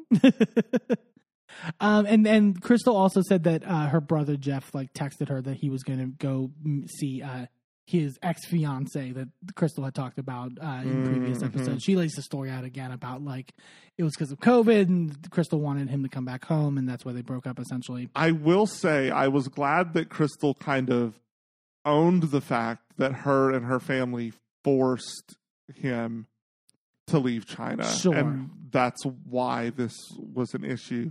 And she was like, I feel guilty over that. I was like, good, you should. That was kind of fucked up. Yeah. Like, I'm glad that you could acknowledge that, Crystal. Thank you.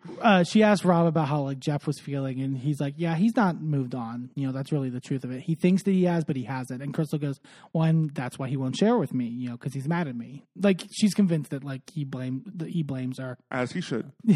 Rob goes, he should have said no. The fact that he didn't was because he was more worried about what you guys thought. And Crystal's like, but that's like the Chinese way. Like that's the way the Chinese, you know, culture operates in many regards. It's very, very family centric, and you follow what the elders tell you to do. Right. And then Rob's like, he wants to start his own family, and because of that, he has to like break away. And then Rob goes, maybe this is about you. Maybe it's not about Jeff. And then Crystal's face going, like upset with Rob. Leg gasp. Rob goes, I feel like you're competitive with Vivi over who has the primary relationship. And Crystal goes, whoever asked you your fucking opinion? You did 3 seconds ago. She says in her confessional that Rob doesn't know what he's talking about, that she just knows what's best for her brother. Like, and so, but Rob nailed it on the head. Yeah. Good job, Rob. I love that. I love seeing like these moments with Crystal that are a little more like, not villainous, because it's not villainry, but it's like, oh, you have flaws and you're not willing to own them. Right. Well, but I also think that it's like feigned not willing to own them. I think she is willing to own them, but it's just like, how dare you call me out on what I'm clearly aware of are my faults. Right. Crystal then FaceTimes her brother, Jeff. She's like, oh my God, have you been like crying? And I love how Rob just cuts to the chase. He goes, yeah, Jeff, like I think this is a great time for Crystal to tell you how she feels. Like Crystal's feeling some regret. Like she said. For Crystal to tell you, and then I'm going to tell you. Yeah, because he's like, I'm getting it out there. But he gets too emotional or whatever, so they hang up the phone and, you know, kind of move on. We then go to Sutton, who's with Jennifer Tilly, and they're going to the stables to visit Sutton's new horse, Santos, that she bought. I love Sutton telling the story of buying Santos. Like, I was with my manicure pedicure lady, and she had a horse. And I thought, I want a horse too. And then to have that sort of instinctual will, just out of whim, to put down $47,000 to get a fucking horse. I was so flabbergasted, but also like I'm really glad that we're getting back to the put the dollar amount on the screen. Yeah. Because we haven't done that in a long time on Housewives. And it's only for certain franchises. Like Miami does it later. We'll get to Miami. But definitely the ones like Jersey and stuff like that. Like, no one cares. No, like, nobody cares that you paid $3 for that knockoff. Jackie is given name brand pizza to their kids for their birthday parties. we put wealth out the fucking window. They're feeding Santos like a carrot, and like Jennifer and Sutton are like fawning over Santos, and Santos just like spitting up on them, like almost like puking. I was like, I have never seen a horse puke. I never want to see it again. Thanks. Jennifer's like, oh God, okay. Sutton jokes in their commercial, this is the best first date I've been on in years. Except for I don't get to ride him. I'm just kidding. They sit down to sort of have lunch, and Jennifer goes like, I'm so glad to get to see you and have like happy Sutton time. And Sutton goes, if only everyone felt that way. And then talks about like what happened. Sutton then goes, I love Kyle. We've been really good friends. And Jennifer goes, she's been really kind to you. And I'm like, kind moments that Kyle's had to Sutton? Name them. Name them. Where has she been kind? Like, maybe off camera, but like, that's the other thing. It's just with this like Kyle Sutton stuff where it's just like, I never seen their friendship. I never understood it. I never like grasped it in any way because it just seemed like Kyle was an asshole to her. Yeah. It's just so surface. There was literally no conflict where Kyle was on Sutton's side. Never. Like, name the moment, anyone genuinely who are like Kyle fans in this whole thing listening. Name it, when Kyle stuck up for Sutton. Ever on this show. The only thing that you could consider might be like under the friendship umbrella and bitch, it's on the edge, is Kyle renting her old house to Sutton. But that's not. But Kyle was getting paid for that. Right. That's why I'm like, it's on the edge. Ugh. I'm glad she burnt her fireplace. I don't care. Sutton says, she said, is there something going on with you? And I said, no. Is there something going on with you? And I don't think it's just me. She's gotten very thin. We were on vacation and she's going to the gym for like 3 hours. Her eating's different. She's not drinking. And I haven't seen her wedding band. I just don't know. And like, I had a discussion with someone on Twitter about like because you had brought up like, it's kind of weird that they keep harping on like, why is she not drinking anymore? Because the issue is not the questioning of why she's not drinking. That's fine. Right. It's I miss the old Kyle when you were drinking. It's when is this going to be over? Like, you need to stop doing this. My thing, though, is that, and I forgot about it at the time, but I remembered back. I remember when, like, the photos of Kyle were also coming out at the time from, like, I remember, like, the photos specifically from Vegas were being posted out. And I remember a lot of people thinking that Kyle looked way too thin. Yeah. Like, it was almost, like, kind of scary. And we weren't sure what's happening. So I feel like it's in part a response to that. Like, it's just that they seem to latch on to the not drinking thing because I think it's more evident and more impactful in the group. Right, because you're always in that environment. But how it comes off is, how dare you not be drinking? This is impacting our fun. Right. Sutton's like, I just feel like when there's all these numbers, and then they do like this math equation of like all her, like Kyle's like problems and hangups. When you have all these numbers, it adds up to something's wrong. But Jennifer tells her basically like, it could be a thing where it's like, it's really typical for people to like regain control in their life, that they do these like really drastic things to like sort of, it feels like from a lack of control in certain regards. And that's probably what it is, whether it's the marriage or Kathy or whatever, and there could be good results out of that, but it's still like jarring, Yeah.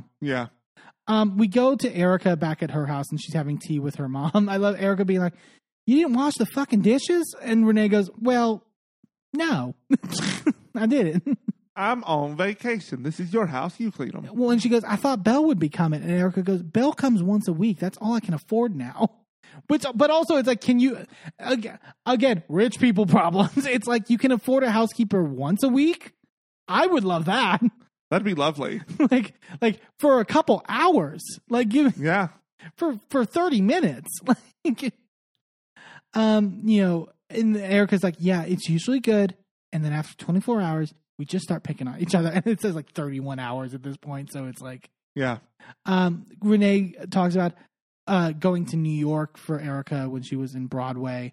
And she's like, I'm glad that I got to see your show. And Erica goes, me too, even though you didn't tell me that you were coming and we were not in the best place personally. And it was somewhat of an ambush.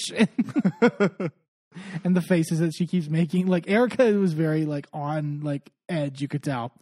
Because apparently they weren't talking at that point in which Chicago was happening. And she just showed up randomly. They argue about like what led to them not speaking. She was like, you were on the phone call making it about yourself. And Renee goes, no, you hung up the phone on me because I asked you a question that had to do with Tom and you didn't like that I asked that question. And so you hung up on me.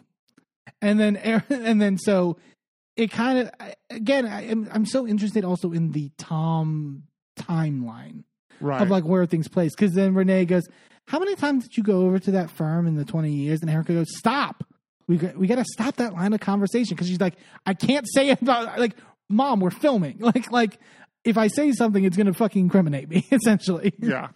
But I also think that it's very much a situation of her fighting with her mom may have been what pointed Erica in the direction of questioning things. Well, that's my question. I would have a question for Renee, which is like, when did you think things were weird? When did you think that something was up? When did you have questions? Well, because if I remember the timeline correctly, Chicago happened. Tom was still mostly okay at that point. Right. Chicago happened. He never went to go see her. She came back angry, and that was in winter. And that was when he had the wreck. and had all of that stuff happen right after Chicago. Oh, I thought the wreck was before that. No, I thought it was after. Because no, the wreck had to have been before that if it was if it was the cause of like the dementia stuff. Because remember No, it was an exacerbation of the dementia stuff. Or maybe that, because he was having dementia beforehand, because if we're to be believed, because of that dinner party that Erica had, where he was like telling them stories or whatever and stuff like that. That dinner party was before she went and did Chicago. To compare it to my only experience, like firsthand experience with dementia, to compare it to how my grandmother deteriorated, she, like looking back at it from this side of things, I can see that she was deteriorating before she had her accident and was in the hospital. But then she was in a car wreck, broke her hip, was in the hospital, and she was in the hospital for a long time, ended up with sundown syndrome that just developed into full dementia. Right. And we realize now that it made everything worse that was already there. Yeah. Because she was already like having these weird slips, but they were very much more far in between. And she was always ditzy. Yeah. Like that was just always her. But there was moments sprinkled in where you're like, what's that? But that's what even the women brought up about that dinner party later, which was like, I at the time thought it was normal and cognizant, but then I had like friends tell me like, no, this is like, you could tell certain things about this conversation or like early signs. Yeah. So it's like, I think, I don't know. I would love to Erica to go more in depth with that. And I don't think she really has the freedom to do that still. Sure. I think that give her like 5 or 10 years, let Tom die off. Yeah. And let there be distance between her and all of this bullshit. And she'll give us a tell-all. Oh, yeah, she's definitely going to. I personally feel like she's probably just giving us the most generous version of the truth as she knows it. Sure. Yeah, probably. I think it's mostly true with some like window dressing and things like that to like tidy things up. Yeah. Erica goes, I love seeing my mom, and I'm grateful that she sees me, and I'm grateful that she's leaving and I'm dropping her off in the valley. Which I get. And the scene ends with like, because Renee goes off and Erica's like head is in her hands at the table being like, oh my God. Like this. Yeah. I've been there. So Dorit then FaceTimes Kyle as everyone's getting ready for the Garcelle's screening. Dorit tells Kyle, you're doing your makeup yourself. And Kyle goes, I mean, it's just like a screening, right? And Dorit goes, I mean, there's a red carpet, there's a step and repeat. Remember that for later. Remember that. I'm sorry. Like, just remember that. That's what Dorit says. Dorit knows there's a red carpet. She knows there's a step and repeat.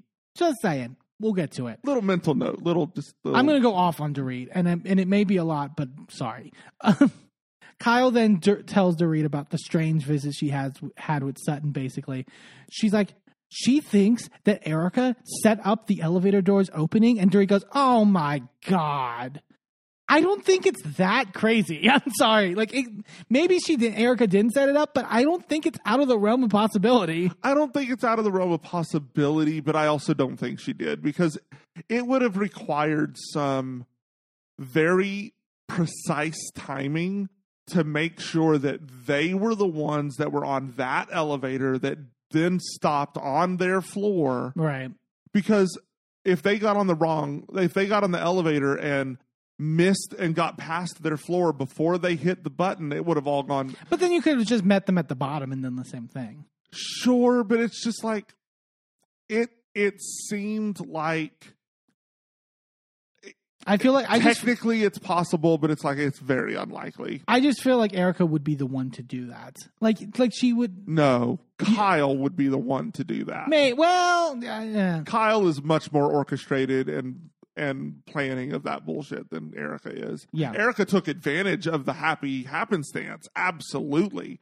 But I don't think planned it. I think the jury's out. Kyle then like mimics to Dorit like Sutton's impression of Erica that she did, which is like, Sutton, now's your chance, and that's the like big like, which it was a lot. Don't get me wrong, it wasn't as much as Kyle did, but it wasn't too far off. It was fabulous. but the one thing I do think Kyle kind of overemphasizes. Kyle then goes, I said what's going on with you, and she goes, what's going on with me? What's going on with you? Like she did, like she was the Joker. Yeah, and it's like that's not really how Sutton delivered it. And Dorit goes, "That feels like a threat, Kyle." Even if exactly how Kyle delivered it was true, what part of that is a threat? Yeah. Well, because Kyle goes, "Oh, it was," and I knew immediately she was talking about all the rumors that were out there. It's like that just like and. Sutton does have suspicions, don't get me wrong, but like she didn't let that on. That speaks to you, Kyle, that you have the rumors in your head about. Talk about being a narcissist. Yeah. Oh, speaking of narcissism, this was my favorite scene of the episode, by the way. So Dorit and Sutton are riding in the same car, right? Uh-huh. So Dorit pulls up to Sutton's house, but Sutton is in her outfit, which actually I think it's one of the best looks that Sutton's had. Like it was cute. Sutton's looks can be hit or miss, but she's just taking photos around her house because she talks about like, social media is like really important now because with my shop and getting right. stuff out there. So I hired Dimitri, my photographer, to like take photos of me. So she's spending all this time as Dorit is waiting in the car, like getting her photos taken in the house, and Dorit just going, "Can you believe she's not ready? I'm parking outside waiting this whole time." And I'm sorry. Wasn't Dorit the one? Also, I am mixing up my accents. I am so sorry. Dorit is not suddenly Southern. Wasn't Dorit but she would be because she just throws she's a child of the world. She throws on an accent like it's a cardigan. Yeah. But isn't Dorit the one that was not only late, but just didn't show up to the workout thing because she had done glam and was doing a photo shoot for social media? Dorit always does this. She for her to be so upset at Sutton for this. Sutton was just giving her a taste of her own medicine, and that's what was so satisfying about it. I know all these women have a lot of money, but this was the richest thing I've fucking seen. Yeah. So Garcelle arrives at the screening and they give her the tour of like the stuff and all that stuff.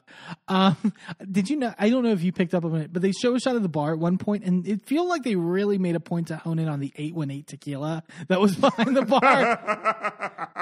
I'm sure Rinna was happy about that with her friend Kylie Jenner.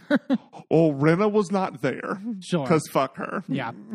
But Sutton and Dorit are riding to the place in the car. Sutton goes, I talked to Garcelle, and there's like 100 people coming. I'm sure that's like herding cats, crazy. And Dorit goes, wow. And like, Dorit then goes, I was under the impression that Garcelle was having a very intimate screening. If I'm not prepared mentally and emotionally, it triggers me. And I'm like, this is such bullshit. I am so sorry. Like, I call me like, cancel me now. I am going to question Dorit's PTSD. I'm questioning Dorit's PTSD now. I'm sorry. There's nothing consistent about it. And I get that certain times it's not PTSD. It's not always consistent. But it seems to be at only events that Sutton and Garcelle are doing that her PTSD gets suddenly triggered because she has to be in front of a step and repeat and around like multiple people. Yeah, it's definitely a case of step and repeat the bullshit. Yeah. Because I just can't. She did this at this last year. She did this at Sutton's store opening. Like, and you just came from Magic Mike. You just came from Las Vegas where there were hundreds of people around you and you had no fucking issue. And she makes the point, well, I was prepared for it. Again, you knew it was a movie screening. You knew there was a red carpet and a step and repeat. What did you think? There was going to be 10 people there? Yeah, that's not how events with red carpets and step and repeats work. It's just like, my God, it just feels so ridiculous. Also, I've been to office Christmas parties with more people than 100 people. It's like, what are you talking about? Right. This is nothing. Shut the fuck up. Sit the fuck down. Stop making it about you. Yeah. And Dorit just goes, I feel really uncomfortable in crowds. At least I would prepare myself. You know what I mean? And then she goes, like she's going to be upset with like fucking Garcelle over this. Guests then start arriving to the screening. We see Jerry O'Connell. We see Rachel Lindsay there. Larsa Pippen shows up and says hi to Garcelle. And Larsa goes, hey, you know my friend Gertie has cancer. I'm kidding. But could you imagine? Could you imagine? Absolutely, I could. But there's no way that Larsa would be there because Larsa is still in with the Kardashians who are connected to Rinna, and so therefore she's very much probably not on the Garcelle train. Maybe, yeah. So Dorit and Sutton are literally walking arm in arm with each other, like going into the place, and Dorit goes, I get a little jumpy, around a lot of people. And I was like, this feels familiar. Why does this feel familiar? Oh, it feels really familiar to when Lisa Rinna had her event for her daughter's modeling thing or whatever. And Sutton didn't realize where they were going to and that it was going to be a surprise. And so she whispers to Dorit, I'm going to freak out about, because I don't like surprises like that. And then Dorit put all of her shit out at the table about how you were like, I'm going to freak the fuck out and embarrass Sutton in front of the whole group. Notice how Sutton didn't do that here. And very easily could have done that. Mm-hmm. And made it a bigger fucking deal. Also, that was one of Kyle's points in the Name 'em fight. And she literally didn't freak out. She literally just was warning her friend that, hey, I may have some mental health issues coming up. I want you to be aware of that so that if that happens, you don't also freak out. Right. So that you can be there to support me like a friend. Right. Sutton and Professor, I know Dorit is still dealing with her PTSD. I had no idea it was this bad still. We're just going in to watch a movie. I mean, about a girl that gets kidnapped and goes missing. But other than that, it should be fun. It's like, but that's Sutton's joking. But then I was like, but that's also a good point because Dorit's not triggered by the movie at all, which is literally at one point Garcelle gets dragged by her hair by some clearly intruder or something like that. Oh, so you mean that she actually had a home invasion in the movie and that didn't trigger the PTSD? That's just odd. It's to me that but then that doesn't trigger her. But Garcelle saying hi to Dorit, and then someone just walks by them, and Dorit goes and freaks out and has to clutch her pearls. It's what are you doing? This doesn't feel real. I'm so sorry. I'm sorry to the community of people, but I feel like this doesn't make sense at all. It doesn't, and I'm starting to not think that it was just PK involved in this whole scheme. I was willing to give her so much leeway. I mean, I also have PTSD, and so I was willing to give her all the space, right? But she's just egregious. Because again, if it was an issue with PTSD with a home invasion, watching a home invasion on screen would be incredibly triggering for her. But the issue is there would be no cameras on her when that happened. And it just feels like looking to pick a fight and have an issue. We then see, so Jax is talking with a bunch of people and tells Crystal, I see that Erica's over there. Maybe it'd be a good idea to talk to her. Can you be my wingman or whatever? And ask Crystal to join him. Crystal says in her confessional, I'm really proud that Jax wants to approach Erica. Vegas showed me a side of Erica that's more open, and I want to make an effort to make other people see her in a better light. So, and I did other people pointing out the sort of meta-ness of Crystal was the one pulling Jax away when Erica was telling him to get the fuck out. And now she's helping him Well, but it's also a little opposite from last season because last season it wasn't Sutton for the first time that was calling Erica out. It was Crystal. Right. Crystal was the one that was pushing the thing with the earrings. So to have Crystal be the one to turn around and go, no, people need to see this side of Erica. If she's making an effort, then that needs to be seen and acknowledged. Yeah. And that to me makes me really feel like Crystal is, as even if I don't agree with her always, it rings true. It makes her ring genuine to me. I agree.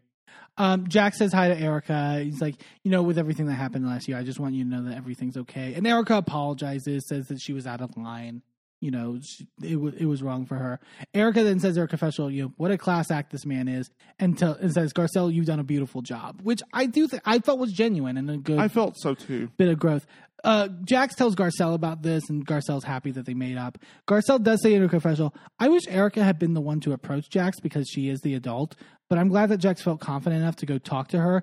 And I saw a lot of people being, and I agree, it was like, oh, but just let this moment be happy. I disagree with Garcelle here. I mean, yeah. I think that because Erica put him in a situation where he was very uncomfortable, it would have been inappropriate for her to then approach him. Right. I think that if she were to approach him, it would have needed to be with Garcelle so that Jax felt comfortable. Yeah. And I think Garcelle didn't really see how it played out, at least in the confessional, to where that it was sort of Jax's instinct to do that. Right. To where I think she would have maybe looked at it differently in that regard.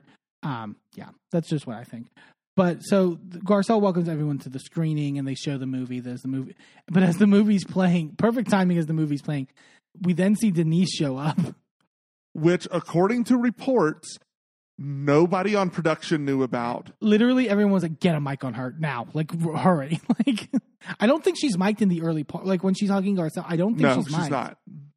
She goes, like, Garcelle, the look on Garcelle's face is very shocked. Like, even though I think she invited Denise, but she invited Denise, like, for something like last year and she didn't come. So. Yeah, I think it was very much I'm going to invite her because it's the right thing to do and because I love her. And if she's comfortable coming, I'd love to see her.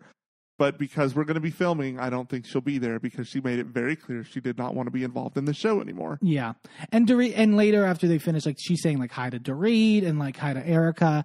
It's definitely very light stuff. Well, from what I know from like not leaks, but like hearing stuff, next week's dinner party, I think we're going to get much more of Denise in that regard. So that'll be interesting to see. Well, but we're also not just getting Denise at that dinner party. And Camille. I'm excited. That dinner party is going to be horrific. Yeah. I'm popping popcorn. Sutton goes over to sit down with Kyle where Kyle's sitting. Kyle goes, how are you? And Sutton goes, I'm good. Kyle goes, are you? Kyle's already starting with me. Sutton wants to talk and Kyle goes, I mean, like, it wasn't easy to talk to you that night. Like, you were so aggressive and just, like, not nice. Which... I guess, in a way, like, sure. But then Sutton goes, you're already doing it right now. She's upset about, like, these sort of, like, attack words and all that. Kyle goes, I'm sitting here minding my business. You just came up to talk to me. I'm going to tell you how I feel. Do you want the truth or do you want me to lie to you? And Sutton goes, I was very calm. No, you weren't, but that's okay. I will say that she wasn't aggressive. She was firm, but she wasn't aggressive. There was nothing aggressive about what Sutton was doing. And she was a little kooky. But sure, but that's Sutton. Yeah. Kyle goes, you were odd. And Sutton goes, you're not going to say you were odd. And Kyle goes, I will say it if that's what I think. Like, but so she makes such the point here. We'll get to it later. Just note that Kyle's making such the point of like, I'm a friend to you. You can't expect to have a friendship with me if you don't allow me to say what I think in this moment. I'm not going to sugarcoat shit with you, basically. Just keep that in mind. Which is frustrating because to me, this echoes very much the conversation that she had with Mo in the first episode about the tattoos. Right. It's the same energy, right? Exactly. And it's the same script because on the surface, if you're just looking at it on the surface, right? Kyle is making the argument that is correct. Right? The words are right. And if you don't dig into it, it seems like Kyle is in the right. But the second you put any critical thinking into the situation surrounding the conversation, in both of those situations, you can tell she's full of bullshit. But also she's just like, I'm communicating. Like she phrases it as if she's like, this is just communication. Like this is healthy communication. And it's really not healthy communication in my opinion, because there is such a, to me, like, there is an attitude to when Kyle's like delivering this stuff that is not like you can tell the truth to somebody while also telling it in a way that values them. And Sutton hits on that later where it's just like, I don't feel like you value her. I think you're saying shit to try to get a one up on her. Yeah. And yeah. It's about winning. It's not about helping your friend. Sutton goes, Kyle's supposed to be my friend. You're using words that you know will cut me to the core. And then some seconds pass and Sutton, our professional, goes, And take your hat off. I love that she's just like, I'm sick of the hats. Like, God damn it. Sutton goes, maybe I think something's off with you. And Kyle goes, go ahead. You want to throw it out there the other night like you're such a good friend would do? Then say something. Sutton goes, as a friend, can I not ask you? And Kyle goes, you are so full of shit. Like, oh my God. Sutton goes, there seems to be sometimes a lack of, and I'm being really truthful here. And then Kyle's like nodding and smirking, like, like there. At that point, I was like so triggered by that because it was just like, this is what Sutton is talking about. You are like, it doesn't feel, you're not listening and you're just like. Yeah, she's waiting for something to pounce on. Yeah. She says, there seems to be sometimes a lack of respect. And then Sutton goes, like, you treat me like a little sister. And Kyle goes, I definitely don't treat you like a little sister. Don't flatter yourself. Which again, is just so nasty. Like, it's just like, again, so unnecessary. And then Sutton, from this point on, Sutton gets Kyle good. Like when she brings up the sister thing, which I think is also very accurate, because I think this is how she treats Kim and others. Sutton goes, excuse me, these are my feelings. Which is like, if you're going to say like, you feel a certain way, so you need to let me say it, then if I have certain feelings, you need to let me express them. Right. And be open to them. So if we're going to be equal, let's be equal. And then Sutton goes, I don't know if you're mad at me about like the Kathy thing, like maybe you are. And Kyle goes, that hasn't even registered with me. Like, I don't care about that. And I'm like, you are lying. That's just an outright lie. You said in the first episode that you didn't like that Sutton didn't defend you at the reunion and that you think the reason she didn't do it is because she wants to be ingratiated with Kathy and go to her parties. Exactly. You literally said that verbatim. And you can't act in this moment that the Kathy thing has nothing to do with it. So then who is really being honest, Kyle? Not Kyle. It's so bad.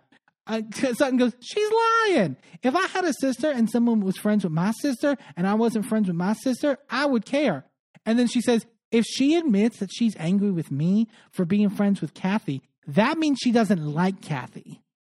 Right. And so that's why she's not saying in this moment. And Sutton goes, this is a love triangle gone awry.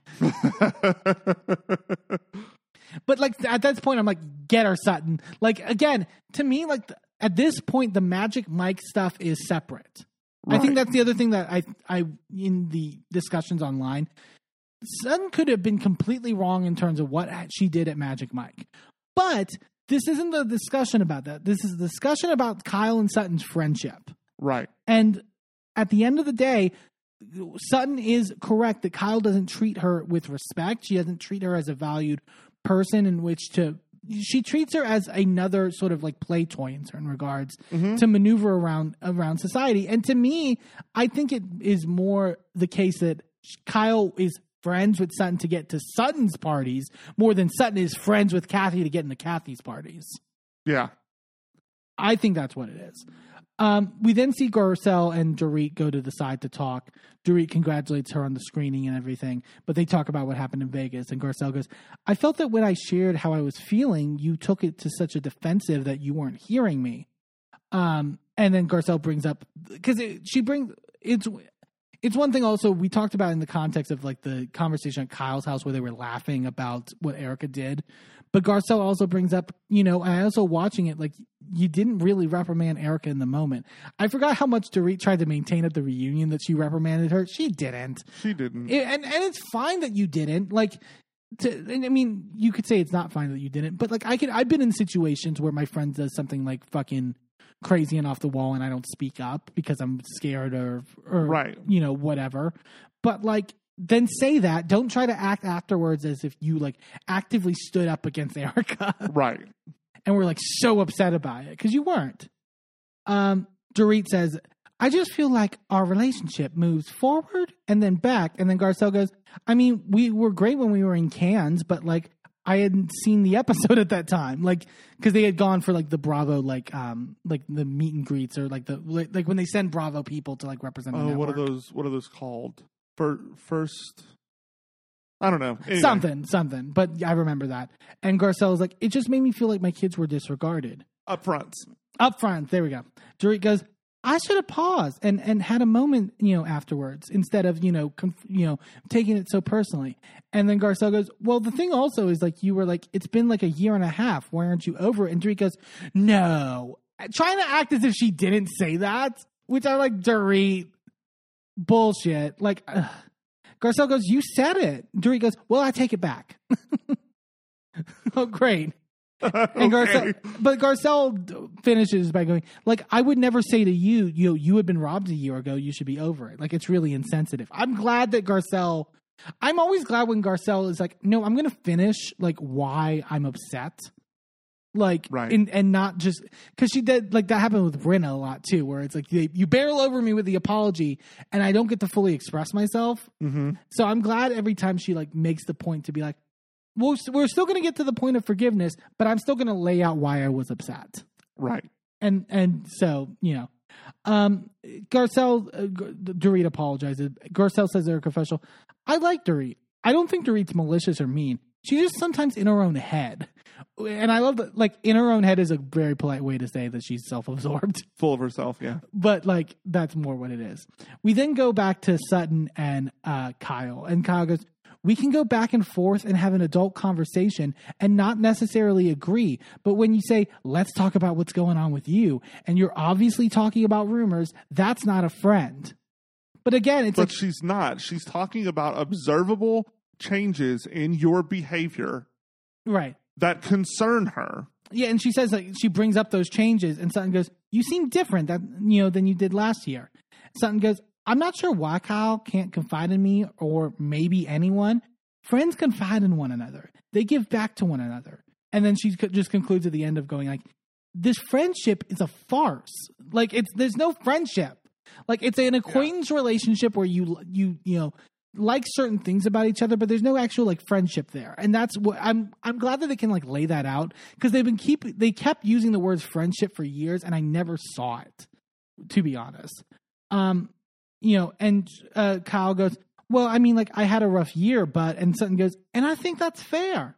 Kyle says, I don't know why anyone has like a problem with it. Sutton goes, I think it's a fair thing for me to say. Maybe you can go ahead and say, you can be right here, Sutton, which it's like, again, Sutton's really good at this. She's very underhandedly really good at these fights that I don't think a lot of people give her credit for, because Kyle was just being like, we can have a back and forth and disagree and not agree on everything and still be friends. So when Kyle gets like defensive in these moments, when Sutton's bringing up her stuff, Kyle looks like a hypocrite. Like it's like, yeah, she actually handles it really masterfully. Sutton does. And I don't think it gets enough credit. Also, because I don't think like the way Sutton handles it is not the way that it like normally gets handled in these like housewives fights. Right. Like Kyle more than not looks like the winner because of the way she can get like lines in and jabs and sort of like be that. And that's probably why she's so focused on like that passive aggressive, like smirking, like sort of like smugness. Yeah. Because she knows it gets play online. Right. But like when you actually dissect the argument, I think Sutton's always much better at doing that. Yes. Like she's a much better arguer. But that was Beverly Hills for this week. Like we mentioned, the Dinner Party from Hell, part 3, is coming next week. That should be really fun. And we've already, like I said, there have been some preview clips out. I have opinions of them. I am holding them to myself, but I will have a lot to say next week because I was ranting. Ranting. If you want to follow us on Twitter at Enby, I have some tweets about that and some posts. So yeah, we're going to take a quick commercial break, and then when we come back, we're talking the newest episode of Real Housewives of Miami. Don't go anywhere.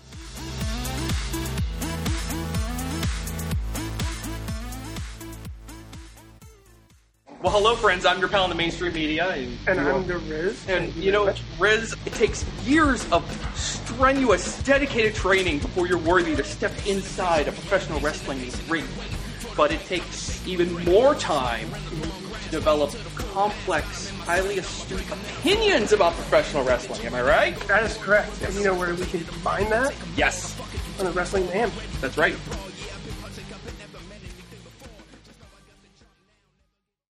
I'm Eamon. I'm Merlin. And if you're anything like us, you live your life out loud. And when it comes to issues of discrimination, inequity, and outright bigotry, We use every platform we have to speak out against systems of oppression that perpetrate violence against marginalized groups.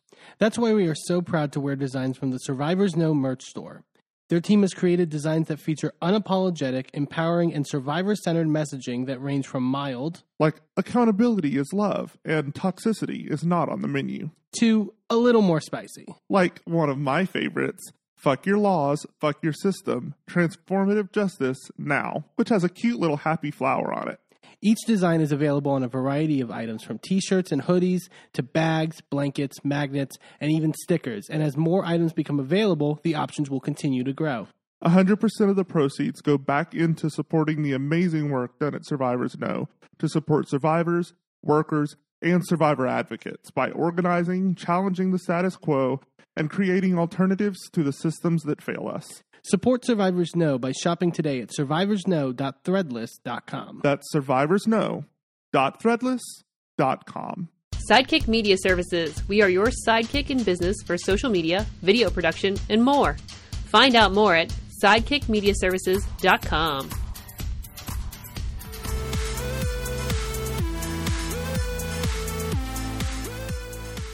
Welcome back to Again is Enby. Let's head on down to Florida where the ladies are dealing with b-ball and bubble guts on Real Housewives of Miami. Oh God, the basketball charity event for Miami this week. Like this fight, that fight in the Sprinter van, we'll get to it. I thought was one of the funniest things this week. It was a gas. Oh God, in more ways than one. Yeah, they really turn up in Miami, and they know the assignment. We start the episode. Lars is FaceTiming Adriana to invite her to the charity basketball event. I love that Larsa. It's so like because we forget that Larsa also doesn't fuck with Adriana like for the most part, and it's so like surface like Larsa delivering this like, yeah, so we're doing this thing with Make-A-Wish, and I wanted to invite you, and Adriana's like, cool. It was so like there was no like actual like banter as like friends. And then she promptly walked over and started eating beans. Yeah. Larsa goes, no, it was corn. Corn is what she corn, said. yes. She went to see that corn musical. Shucked. That they had at the Macy's parade. She said, I'm going to shuck up this trip. Yeah. And I love Larsa going, can you make a basket? And Adriana goes, I can actually.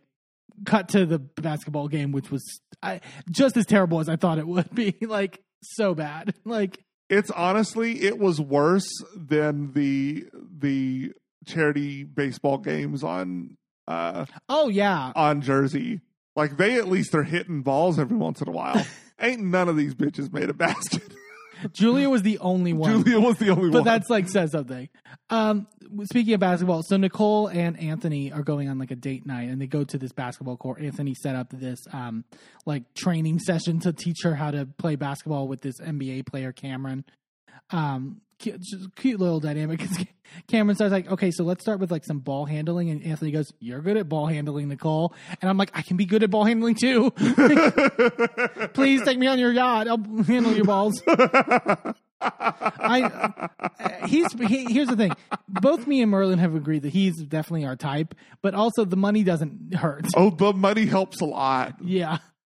Yeah. Also, like, this man is rich when he can rent an NBA player. Yeah, exactly. Just rent a professional athlete. And so Nicole is like running circles around him on the basketball court. Like he can't get a shot to save his life. And I like that he has like humility. Like at least it seems, because he's like, good news that, no one will ever see this. Like not as if cameras are here. Yeah. So I really liked it. I think I said it last week. Like I truly believe they're in love. Like I think you can tell. Yeah. And it's not just like, for the money, with them again, doesn't hurt. Because honestly, if it was for the money, she wouldn't be worried about a second child. She would be trying to get married. Right, exactly. And they talk about it here, like a baby number 2 and sort of like the plan. She also talks about like, she talks a little bit about like, viability and stuff like that, and having, not waiting too long in terms of like them getting too old in that regard, but also wanting something where like her other son can have someone close enough to his age. And so that's part of the reason where it's like, well, marriage is going to be second right now. Let's focus on this. Right, because if it's only kids, child support is nice. but ain't nothing like that alimony payment. Yeah. That alimony payment will put you up. Yeah, I'm sure that's going to be hot. Like, I feel like she would be able to out alimony Sutton. Oh, Sutton's getting $350 a month. Right. I feel like Nicole would get more. I could see that. If they're looking for $11 million yachts, like casually, just like I can't. I absolutely can't. Yeah, we see Julia going to visit Adriana to rehearse Julia's song, and Adriana is also on the piano because she's going to be playing for that. Julia talks about how she's really been like struggling trying to find like a location for the Fuck Cancer event that she's doing, and Adriana's like, let's just do it here, you know. And I actually like Adriana's like space. Like it's one of those like it's kind of like almost like a bungalow similar to like Erica's place, but there's a little more like stuff to it in certain ways. Adriana then, as she's showing like Julia around, like, oh, we can have like the bar here, we can do etc. this and that. Adriana's like, so who's getting invited? And Julia's like, yeah, just everyone. Adriana goes, yeah, like, you know, whatever it needs to be. And I'm like, okay, Adriana, you can't like immediately offer your place as the location and then dictate the guest list. Like, we'll get to it later. Like, I will say good for her for not like trying to assert dominance on that. Until later. She definitely does it later. Oh, I missed that. At the basketball game. She fully is just like, yeah, no, I'm putting my foot down. And I'm like, well, okay. To be fair, they were assholes to her. Right, but it's like, but again, I think she overreacted to them being assholes to her, but they were still assholes. I think it's we'll get to it eventually at the end, but I think it's very interesting the juxtaposition that this was literally Alexia and Marisol, the first episode of Alexia being like, no, I'm inviting people, and Marisol being like, no, not Adriana, and then now literally the reverse is happening with Julia and Adriana. Yeah. Like, they kind of said it in the first episode, but it's like, I think Adriana and Marisol all the problems. Like, yeah. Like, I mean, Alexia too, to an extent, but Adriana talks about how she has trepidation inviting Marisol, but she's like, you know, it should be like a fuck cancer party, not like a fuck Marisol party. So, right. They bring over Jonathan, who is an actual professional opera singer, because he's apparently now going to duet with Julia for the event, which I think is smarter. I don't. Oh, really? You think it's just going to showcase more the issue? You don't put a professional up against an amateur if you want the amateur to look anywhere near good. When he was singing, I was like, oh, wait, that's what opera's supposed to sound like. I forgot last episode. Yeah. Last episode, I was like, oh, Julia's not that bad. Here, I'm like... The problem is that she's swallowing the sound. Yeah. And like, I feel like if she would pull it a little bit more forward and make it slightly more dental, it doesn't need to be fully in the front of her mouth. It's still Italian. Yeah. But like, there needs to be like, it doesn't need to sound like she's being smothered. It sounds like she's singing from behind a pillow. Yeah, very that. And I love it when it's when Julia is singing, the Adriana's dog just starts humping Jonathan's leg. It's like, that's a bad sign. Like, you know, if it's one of those like, because that's clearly one of the like rare like dog like notes that you can hear. Yeah. Oh God. We then see Alexia taking her sons Frankie and Peter to Frankie's treatment because he's doing like oxygen therapy. Mm-hmm. And I thought it was interesting when they were describing it about how it like helps like move blood and like sort of like re-energize cells around the brain and stuff like that. As someone who went to a bougie college for a little bit, we definitely had like oxygen bars at TCU. Like, and they had like essential oils mixed in, and you like put on the nasal. Oh, you were fancy as we didn't have that at UTSA. No. This was TCU, private college. Oh, that's the answer. And we definitely had the oxygen bar with like different like herbal mixes in there. Mm-hmm. It's like, this one is supposed to elevate your mood, and this one is supposed to relax you, and this one is supposed to do all, and it was like a whole thing. Like, you could go up and like put on the nasal cannula, and then like you plug into the actual thing. So you're given your own nasal thing. obviously not sharing that with random people. But you just go around to different oxygen tanks and plug into it. Well, and this one was different because it's not like a nose thing. Like he's in like a chamber, like one of those like giant like sort like of what's the pressurized thing? Yeah, is that what it is? Yeah. So, but the doctor is like describing like the process of it and all that.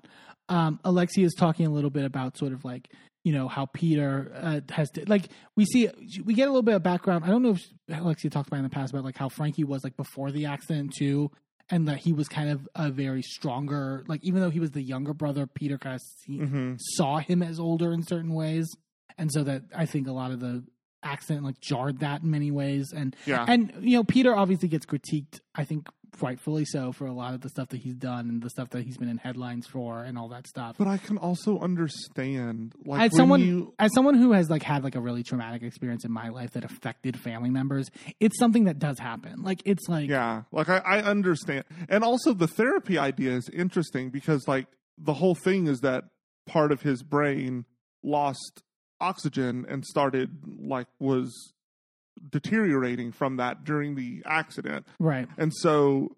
oxygenization could help theoretically repair some of that damage done.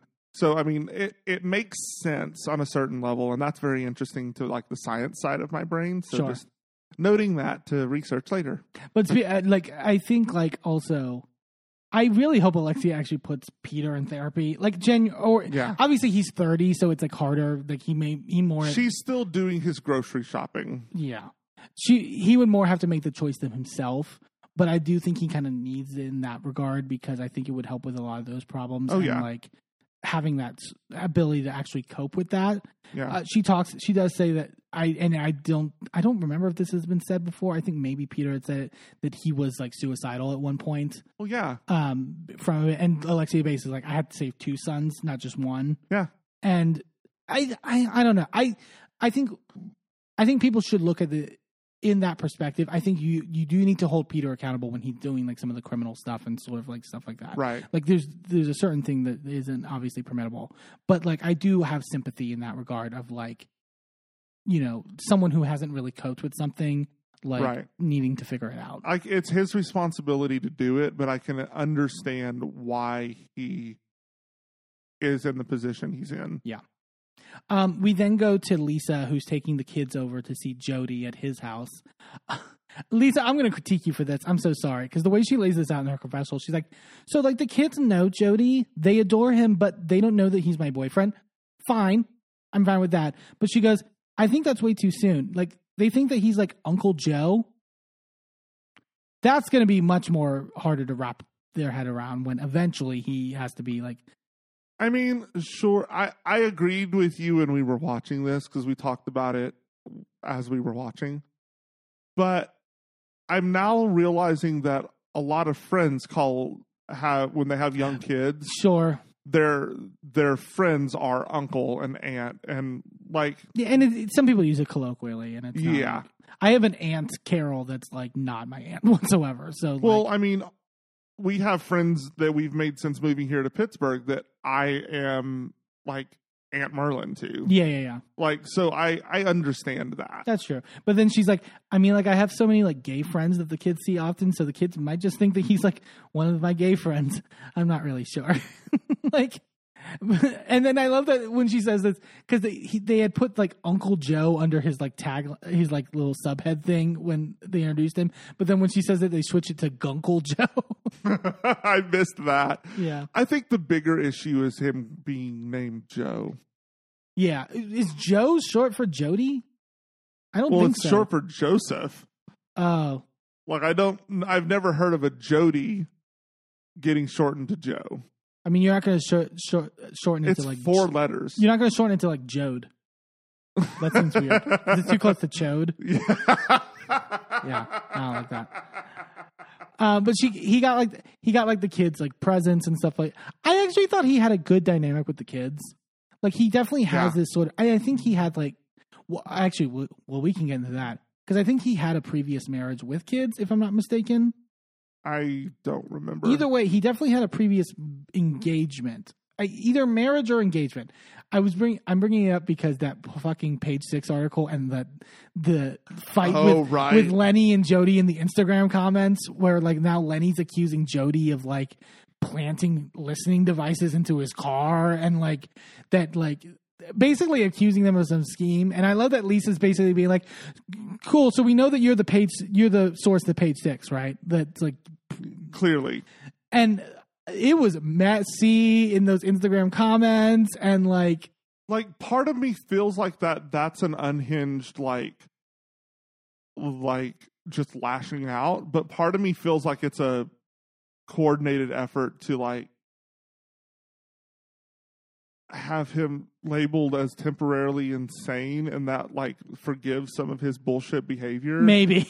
I don't know. I don't know how that works in a divorce proceeding. Either way, it's not helping. And then Lisa also then responding by also sharing photos of like bruising and like, because she says in the comments that he was both like mentally and physically abusive, which I wouldn't put it past him, to be honest. And like, that bruising was apparently that same weekend when she found out about the mistress right before the trip last season. Yeah.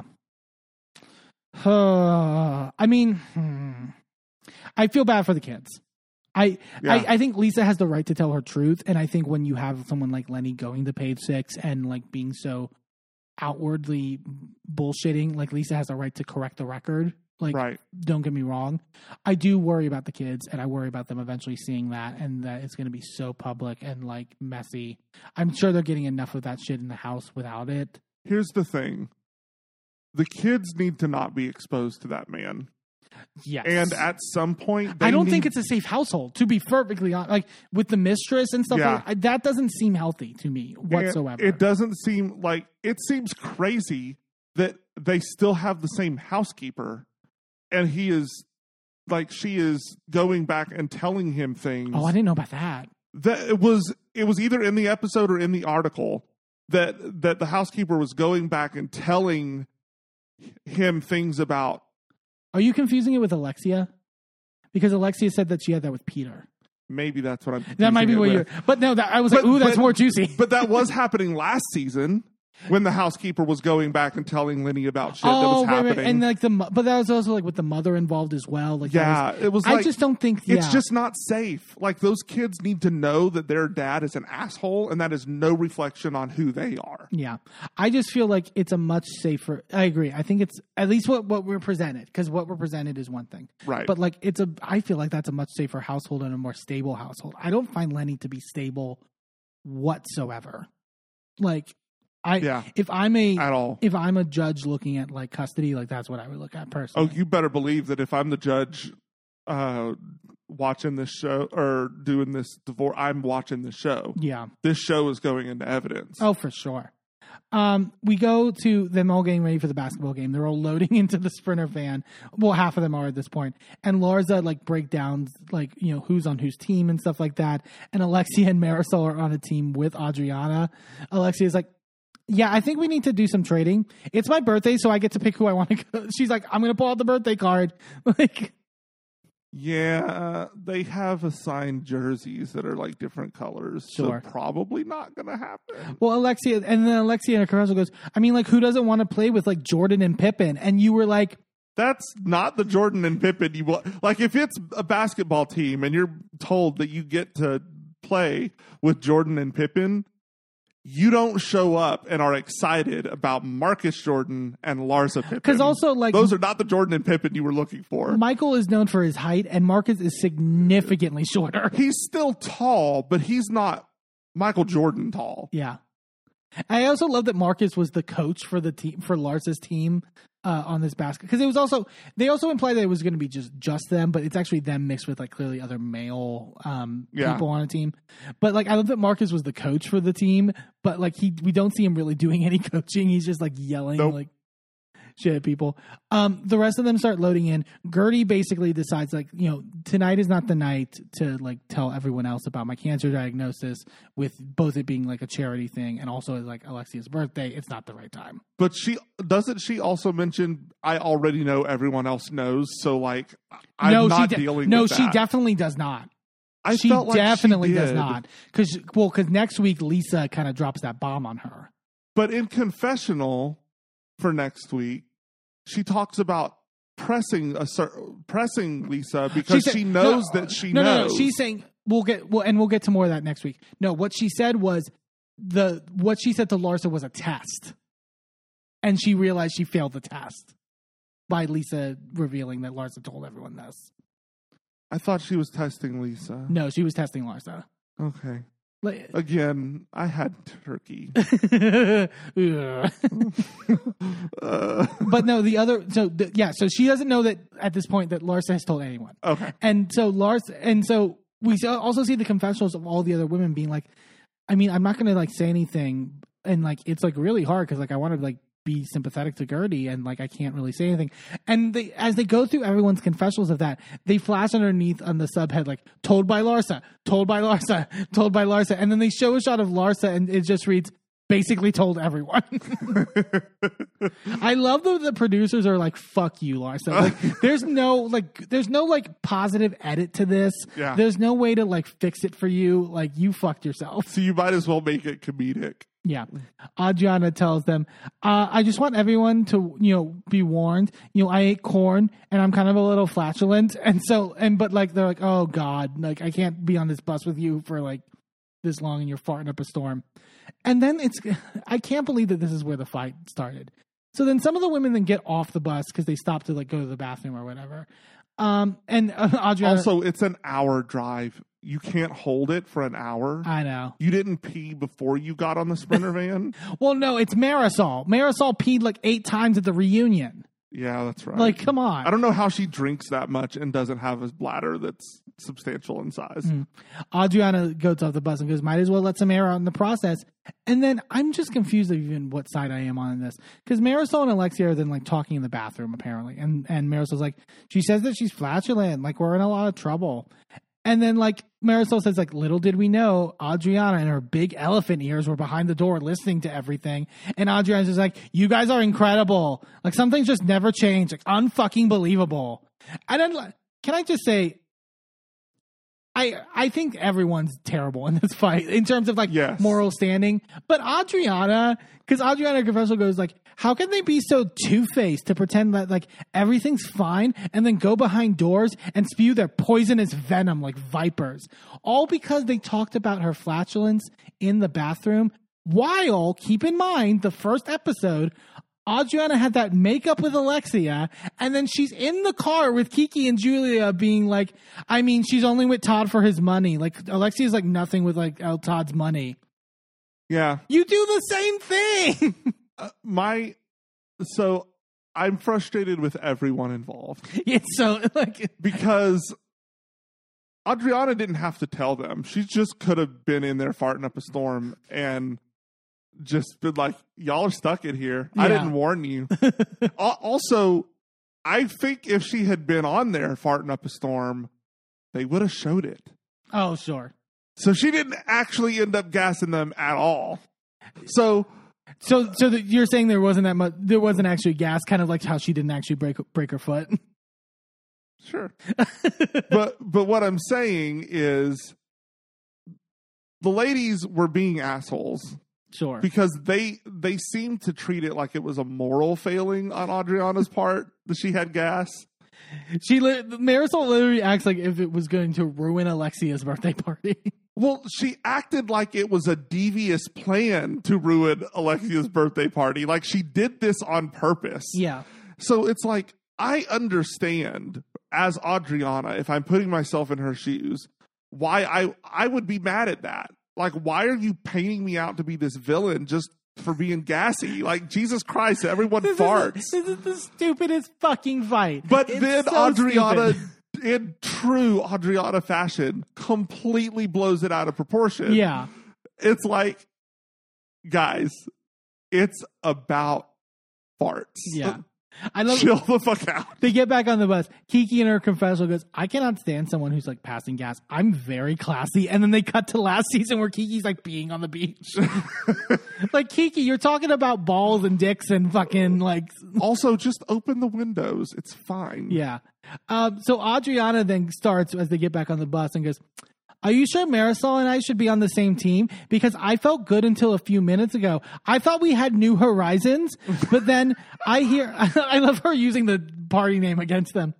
But then I hear those two in the bathroom with their hate, and Marisol goes, don't announce flatulence when we're all in the bus together. We're stuck in here. Adriana goes, well, maybe we're stuck with you, the hater. Would you rather she have stealthed it? And then Larsa then tries to like change the conversation. She's like, so like Alexia, like speaking of like flatulence, I guess, sent me a picture of a dual toilet to get for me and Marcus. Cause the jokes about Larsa and Marcus being like so codependent or whatever. And I've seen the photo before of like the sideways toilet where you're like sitting next to each other. Absolutely not. And then Alexia reveals way too much. She's like, I actually love that. Like, I love to pee in like number 2 in front of Todd. Flashback to that weird dinner where Todd says something about her peeing on him. Because Lisa goes, does Todd have some like sick fetish? And then like, maybe he does. I don't know. He seems like the type. He seems honestly, like the type. There's something off about him. Look, ain't nothing wrong with water sports. Just don't bring it over here. Yeah. Alexia brings that then up. I don't know why Alexia brought up that, like, yeah, so, like, Todd ran into people, like, after, like, the New Horizons party. And since there's been, like, a lot of conversation going on in the group and people, like, making assumptions, no one's made assumptions. You literally, like, if you wouldn't have said anything, no one would have made assumptions about this, about you guys getting a divorce. Yeah. Like, this is all your fault, Alexia. Alexia goes, somebody specific talked a lot of shit about our family and bashed our family. And then Adriana's like, who was that? And Alexia goes, well, it was you, actually. So now, like, again, I love that Todd was very much like, don't say anything, Alexia. And Alexia's like, no, yeah, it was Adriana. It was her fault. It was her fault why Todd didn't come. Well, it's funny because Adriana was questioning her about it. She's like, who was it? Because it was just Julia and I forget who the third person was. Nicole and me that weren't there. So I don't like, who was it? She said, it was you, dumbass. Like, of course. So then Adriana then brings out the thing that she said, that claim that Todd said when they ran into each other after the party. Yeah. And she's like, Todd said, he said, I need to work on my marriage. And I said, that's probably a smart thing. And he said, you hit it on the nose. And that's a Todd expression. Okay. That's a Todd expression. She's like, if I feel that made me think Adriana was lying. Yeah, for her to be like, really and my did. Evidence is like that's something he would say. No, like that completely made me think. And Alexia goes, "You don't know Todd's expression because you don't live with Todd." And then they just keep fighting at each other. Lisa does confirm though in the confessional that. Because it was apparently her and Adriana that bumped into Todd, and she doesn't confirm that like the whole like marriage stuff, but she does say that Todd said it wasn't Adriana that he had the issue with, which I believe because it's like clearly he made that up on the fly afterwards. Yeah. Oh no, it wasn't made up on the fly. It was planned between him and Alexia. Sure, but Lisa confessionally goes, one is full of gas and one is full of shit. Like. Lisa's been really funny in the confessional this season, particularly. Yeah. Like, she's actually been really good at like getting the zingers in. Also, her confessional looks have been phenomenal. Yeah, the pink and the blue, like I really like the big like bouffant hair thing that she has going on, or like the pompadour. Really, not bouffant. Yeah, like the big swoop.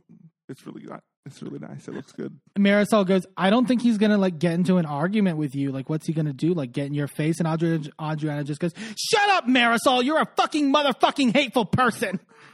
And then Marisol then takes the gloves off and goes, you're the one that tried to fuck my ex and throw it in my face. I'm hateful. Fuck off, bro. But it's like, aren't you? I agree with people who were like, aren't you married now, Marisol? Like, why are you so still mad about the ex? It was a rude thing for Adriana to like say last year, but like, come on, like it's just so stupid. Adriana goes, darling, I'm not afraid of your poison. And Marisol goes, you wish you could live in my happy poison. You're a snake eating your own fucking tail. And I'm like, there's too many metaphors now, and like they're all mixed, and like. It was very confusing. Yeah. Adriana goes, you're just a drunk. Well, there we go. No more metaphors. Just out with it. Yeah, and it's like, yeah, so not wrong. Alexia then confronts Adriana about what Kiki said about Adriana in the car, bringing out like, well, you said that like, you know, who is Alexia without like Todd's money, blah blah blah. Why did you say that? Adriana goes, because you're a hypocrite. I don't even know why that makes sense. Like, Yeah. and Alexia goes, "You're so jealous. Oh my God, you're so jealous of me," which she had brought out a lot last season. And Nicole at one point literally goes, "I don't even know what you guys are arguing about. Like, none of the rest of us can follow this." And it's not fun for us if we don't get what's happening. Yeah. And then Alexia's like, "This is my birthday, and this is what she wanted to do because it hurts her. And oh, wait until you see the gift that Todd is giving me. Oh yeah, you're gonna love that." Which was like so odd. It was like, Why are you in it? Like, what are you doing? but like but also to bring up the like you're getting a gift from Todd or whatever, and then Adriana Confessional goes, "Exhibit A, Alexia has changed since she got her lifestyle upgraded." So it's like validating like her view of it, which again, it's like you knew. Also, like Alexia basically admits later, "Yeah, I knew he was getting me a gift, and yeah, I did to piss her off." Like, fuck her. They arrive to the arena, and I love everyone just going, "Yay, we're here! Everyone shut the fuck up!" Basically, Yeah. they all head into the locker rooms, and like they're like all being like, "Oh my God, it's like a real locker room!" Like, "Oh my God!" Marisol goes, "Oh my God, we got a urinal and everything." Yeah. It's like they keep being like, "Oh, we're like a real basketball player because we have a urinal." It's like, you realize the WNBA exists, right? Also, you realize that they have urinals at gas stations. They have them at Walmarts. They thought it was like this like magical like they've never seen before. Apparently, I don't know.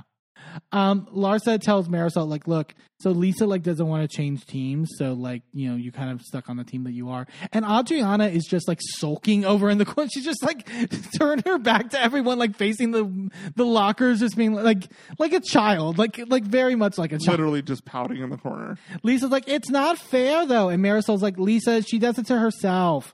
Lisa's like, "No, it's like bullying." Like, and I'm like, I'm on team nobody in the fight. Like, it's like, yeah, like Adriana does kind of do it to herself in many ways. Like, she puts herself in that position, but like, I don't know. No one's gonna be an adult here. No. Nicole is like, "Guys, like, think about all the kids that we're doing this for who have like real illnesses." And she can't say like the Gertie stuff, but she talks in her confessional like, I know that Gertie's like actually going through this, and it's like they're just fighting over bullshit. Like, what the fuck? Like, Julia and Martina then arrive, and then Adriana decides to pull Julia to the side to tell Julia what happened. But the abridged version that Adriana gives Julia is just like so fucking funny to me. She's like, "I came into the van with like the hyenas, and I was like passing gas because I like ate corn, and then like Alexia started to like blame me for her marital issues with Todd. Like, over what? Like me being flatulent?" You skipped like so many parts in that fight. I can't. And Alexia, you could tell Julia's face is just like, well, but the thing is though, is that I don't feel like Adriana is capable of like sitting down and editing that story to make it look like, right. I think that's how she thinks it happened. Yeah, definitely. That is literally her perception of events. Adriana then goes, "The bottom line is I don't want them at the fuck cancer party. They aren't going to walk into my house with their negative attitudes." Gertie's like sitting to the side as like Alexia and Julia or Adriana and Julia are talking, and Gertie's just like, "Who the fuck cares?" Like at the end of the day. And Gertie talks in her confessional about like, "Now with my cancer, like I am less patient for this shit." Like, yeah. Gertie's just like, "Okay, so how do we fucking fix it?" Adriana's like, "We're not fixing it right now." Gertie's like, "Okay, then let's just play some fucking basketball." Like, come on. Yeah. Like, I'm done with this. They all head out onto the court and start playing. Nicole, like, suddenly, like, has forgotten how to shoot a basket, even though she was, like, nailing it in the practice sessions. Like, she suddenly just can't figure it out. And then, like, also, like, they are so fucking bad. Julia has to be, like, get advice from the person, be like, "Okay, so when you throw the ball to me, like, am I supposed to catch it with, like, 2 hands or 1? And I'm like, have you not watched a game of basketball? It's one thing to not be good at it, but like, come on. Like, and you're married. I get it's a different sport, but you're married to the sports star. Yeah. So there's a basket that gets made by one this was I've been this person. Someone makes a basket and Gertie goes, yay! And Larsa goes, they're not in our team. And Gertie's like, oh, I know that. I've been that person. They're really bad. Adriana falls at one point, like trying to get the ball, and Marisol in her commercial is just going, yippee! But then later, like, Marisol gets, like, retribution and gets just, like, body checked by this dude. Like, he just, it looks like, it can't really see it. It looks like he, like, elbows her or something, and she just goes flying. Yeah, it was not great. I also love at one point, it was clearly something over the loudspeakers, but like as they're like, there's like a dead point and you just hear that wah, wah, wah, wah. I love the music person is like, yeah, this is bad. But that's standard for a basketball game. Have you ever been to an NBA game? No, I haven't. I've been to like baseball, but the people like in the sound booth are shady as fuck. Yeah. It's great. Julia is like checking on Adriana while they're on courtside, and Adriana goes, "Look, I just can't have them at the party with Martina. Like, it's gonna like completely destroy the mood." And Julia's like, "Look at the bigger picture. We're trying to open Alexia's eyes. Look, I will not uninvite Alexia. I can understand about Marisol because of your issues, but I'm not gonna." Which I agree. Like, it was good to see Julia be consistent. Like I said, because it was so similar to the Alexia Marisol situation. Right. Being like, I'm going to hold firm in this regard. Like, and I her also being like, we're trying to open Alexia's eyes was kind of her almost being like, we almost like flipped Alexia. Like you realize that we almost did it. And like, if you would have just shut the fuck up in the car with me and that didn't get out, we could like, it was, she didn't say that, but it felt like that. And it was like if you don't stop fucking this up. yeah. And that was the one, like, I truly felt that Alexia was going to like shift things. Yeah. And I think because I think if Adriana didn't do that, it could have continued. I don't know. Adriana says in her confessional, everything hurts. My knee, my heart, my head. I wish my best friend would see that I'm hurting and try to put herself in my position instead of playing Switzerland. And I'm like, you're literally doing what Marisol, like, it's so blatant. And Adriana's like, you weren't there though. And Julie goes, I don't care. Like, I don't care at this point. Yeah. Lars's team ends up winning. Nicole says in her confessional, I mean, it's about how I thought it was going to go. 1 basket, 3 injuries, and a total of 5 minutes of play time. Yeah. They go back into the locker room and Todd has like a cake prepared with like candles. Alexia is just like, oh wow. Like, it was very clear like Alexia knew what was happening. Like, they sing a happy birthday while Adriana is like dabbing her tears away in like in the bathroom. She literally says in her confessional, my vocal cords are too precious for this, especially when I'm working with Emilio Estefan. Like, I'm not wasting it on Alexia. Adriana, and then Adriana tells Anthony, you ever heard of silent luxury? Like, that's what you have. Like, basically comparing, because then Alexia gets her gift. Like, Todd's like, look, it's your gift in like the locker. And then Adriana tells Anthony, this is going to be the opposite of silent luxury. Just wait. Like, I love how much Alexia just admits in her confessional she was doing this to fuck with Adriana. Anyways. Yeah. I love it when she grabs the package like, oh, it weighs a lot. It clearly didn't. It's a fucking watch. Also, my God. This watch was big enough for her to hula hoop with. I know. Right? Well, and the face of it was almost wider than her wrist. Didn't Todd say he like already tried to resize it and then like yeah, it's ridiculous. But it's like a $78,000 watch, like something like super crazy and expensive. I don't understand. And the episode ends with Adriana in her confessional going, "Enjoy the watch. I hope it makes up for the trouble in paradise because it seems like time's ticking." Which I thought was a good like get it because watch. Adriana was proud of herself with that one. It was just. This whole thing. This whole episode was exhausting. That was Miami. Super silly fighting, which God, the franchise is so good right now. Love, love, love Miami. All right, let's get into these tops and bottoms for the week. We got Potomac, Salt Lake, Beverly Hills, Miami. What you thinking, babe? I will start with my bottom. I'm going to give it to Dorit. I was really passionate about Dorit this episode, and and again, call me insensitive, but it's I just don't there's so much about this PTSD stuff that I think is really weaponized on her part. I'm I wasn't willing to say it in the past because I do think there were moments where it was okay, well, it's fresh, and it's I would give someone space in that regard. I find it very weaponized at this point, and I just think, and it creates this issue where it's you can't really say anything about it because you know, it's a sensitive topic. But the way she conducted herself with the whole Garcelle thing, I thought was just looking for an issue. And again, it was also hypocritical in many regards in terms of how she's treated other people in the past, including Sutton. So I just was not a big fan of it. Yeah. I was ranting about it a lot, actually, when it happened. But going to my top, which is also from Beverly Hills in that conversation, I'm going to give it to Sutton. Okay. Because I'm not going to be unabashedly Team Sutton anymore because, I think the Magic Mike thing, like I mentioned, is separate. It is, a whole different conversation than what's actually happening with Kyle. And I think she's more in the right with Kyle than not because I think it's been a long-standing buildup of things that she's finally sort of recognizing and calling out in a very strategic way that is very receptive to the moment, and she's beating down a lot of Kyle's tactics, which I appreciate. And I think is what has always frustrated a lot of these women with Sutton, which is that she calls out the tactics very well and deals with them very well in a way that they've never dealt with them before. I think Sutton's just a great housewife. I think she's one of the best new additions in a long time, and I really, really love what she's been bringing this season. I mean, much like last season, it's all about her because, you know, a lot of the storyline revolves around her, so credit to her for that. What about you, babe? What are your tops and bottoms? Well, since you picked on Beverly Hills a bit, I'm going to go pick on Salt Lake. My bottom for the week is going to be Heather. Mm-hmm.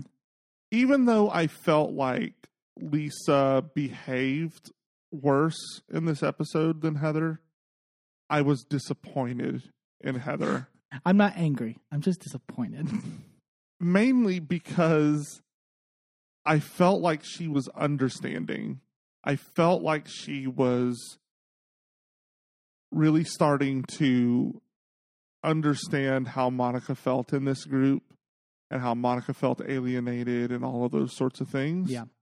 And I expected more empathy from her. And for her to turn on Monica like this is just really, there's a lot of betrayal there, especially going towards someone who has already experienced so much betrayal. Like that's just, to me, it's very disappointing. It's very underhanded, it feels, and it almost seems calculated. And I don't like that coming from Heather. I want to believe better about her character. But she's not showing me that right now. And it's kind of upsetting. My top for the week is going to be Monica. Because you can see how much all of this is wearing her down. She literally at this lunch is regretting signing that contract. She does not want to be on this show anymore. She wants nothing to do with these women. And it's really heartbreaking. You can see like her resolve just crumble. She doesn't have anything left in her. And I just like I'm wanting to give her props because I know that it's a difficult position to be in and that she has been fighting these women for so long and it's been nonstop all season. And it's just, I get it. Yeah. Like, take a break. Like, sit down, take a few days where you don't see any of these motherfuckers and recharge a bit because you're going to need it in Bermuda because they're going to come hard because there's nowhere to run. Like, you can't go home once you're there. You just have a hotel room that you're sharing with someone else. Well, and also from the preview for next week's episode, also I feel her going to marry and getting advice is very interesting. And Yeah. And because Mary's going to be like, yeah, this is what you have to do, like to deal with these bitches. It's almost to be, and I don't mean to play into the quote unquote magical black person trope. No. But it kind of feeds into that going to the black person for advice to like like help me get through this awful thing with these white women, like you know what I mean. Well, we've already talked about like Mary's like magical sanctuary that everyone just gravitates to this season. Right. It's like you just go pay penance at the very odd house of Mary. You know, sell your house, give her all the money from it, and then she'll give you advice, allegedly. But yeah, like Monica's going through it, and the fact that she is still swinging, even though those punches are a little bit weaker, she has less energy behind them, but she's still going. So I admire her for that. It's a hard road she's going down, but she's continuing to do it, and she's keeping fighting. Good on you. Hey, thanks for tuning into this episode of A Gay and His Enby. Join us next time for more of our recaps and hot takes. And be sure to subscribe and leave a review wherever you are listening. And check us out on our social media at A Gay and His Enby on all the platforms. A special shout out to Shane Ivers, who wrote Pulsar, the song we use for our theme. I'm Eamon. I'm Merlin. And we're out. This show is a member of the Sorgatron Media Podcast Network. Find out more at sorgatronmedia.com.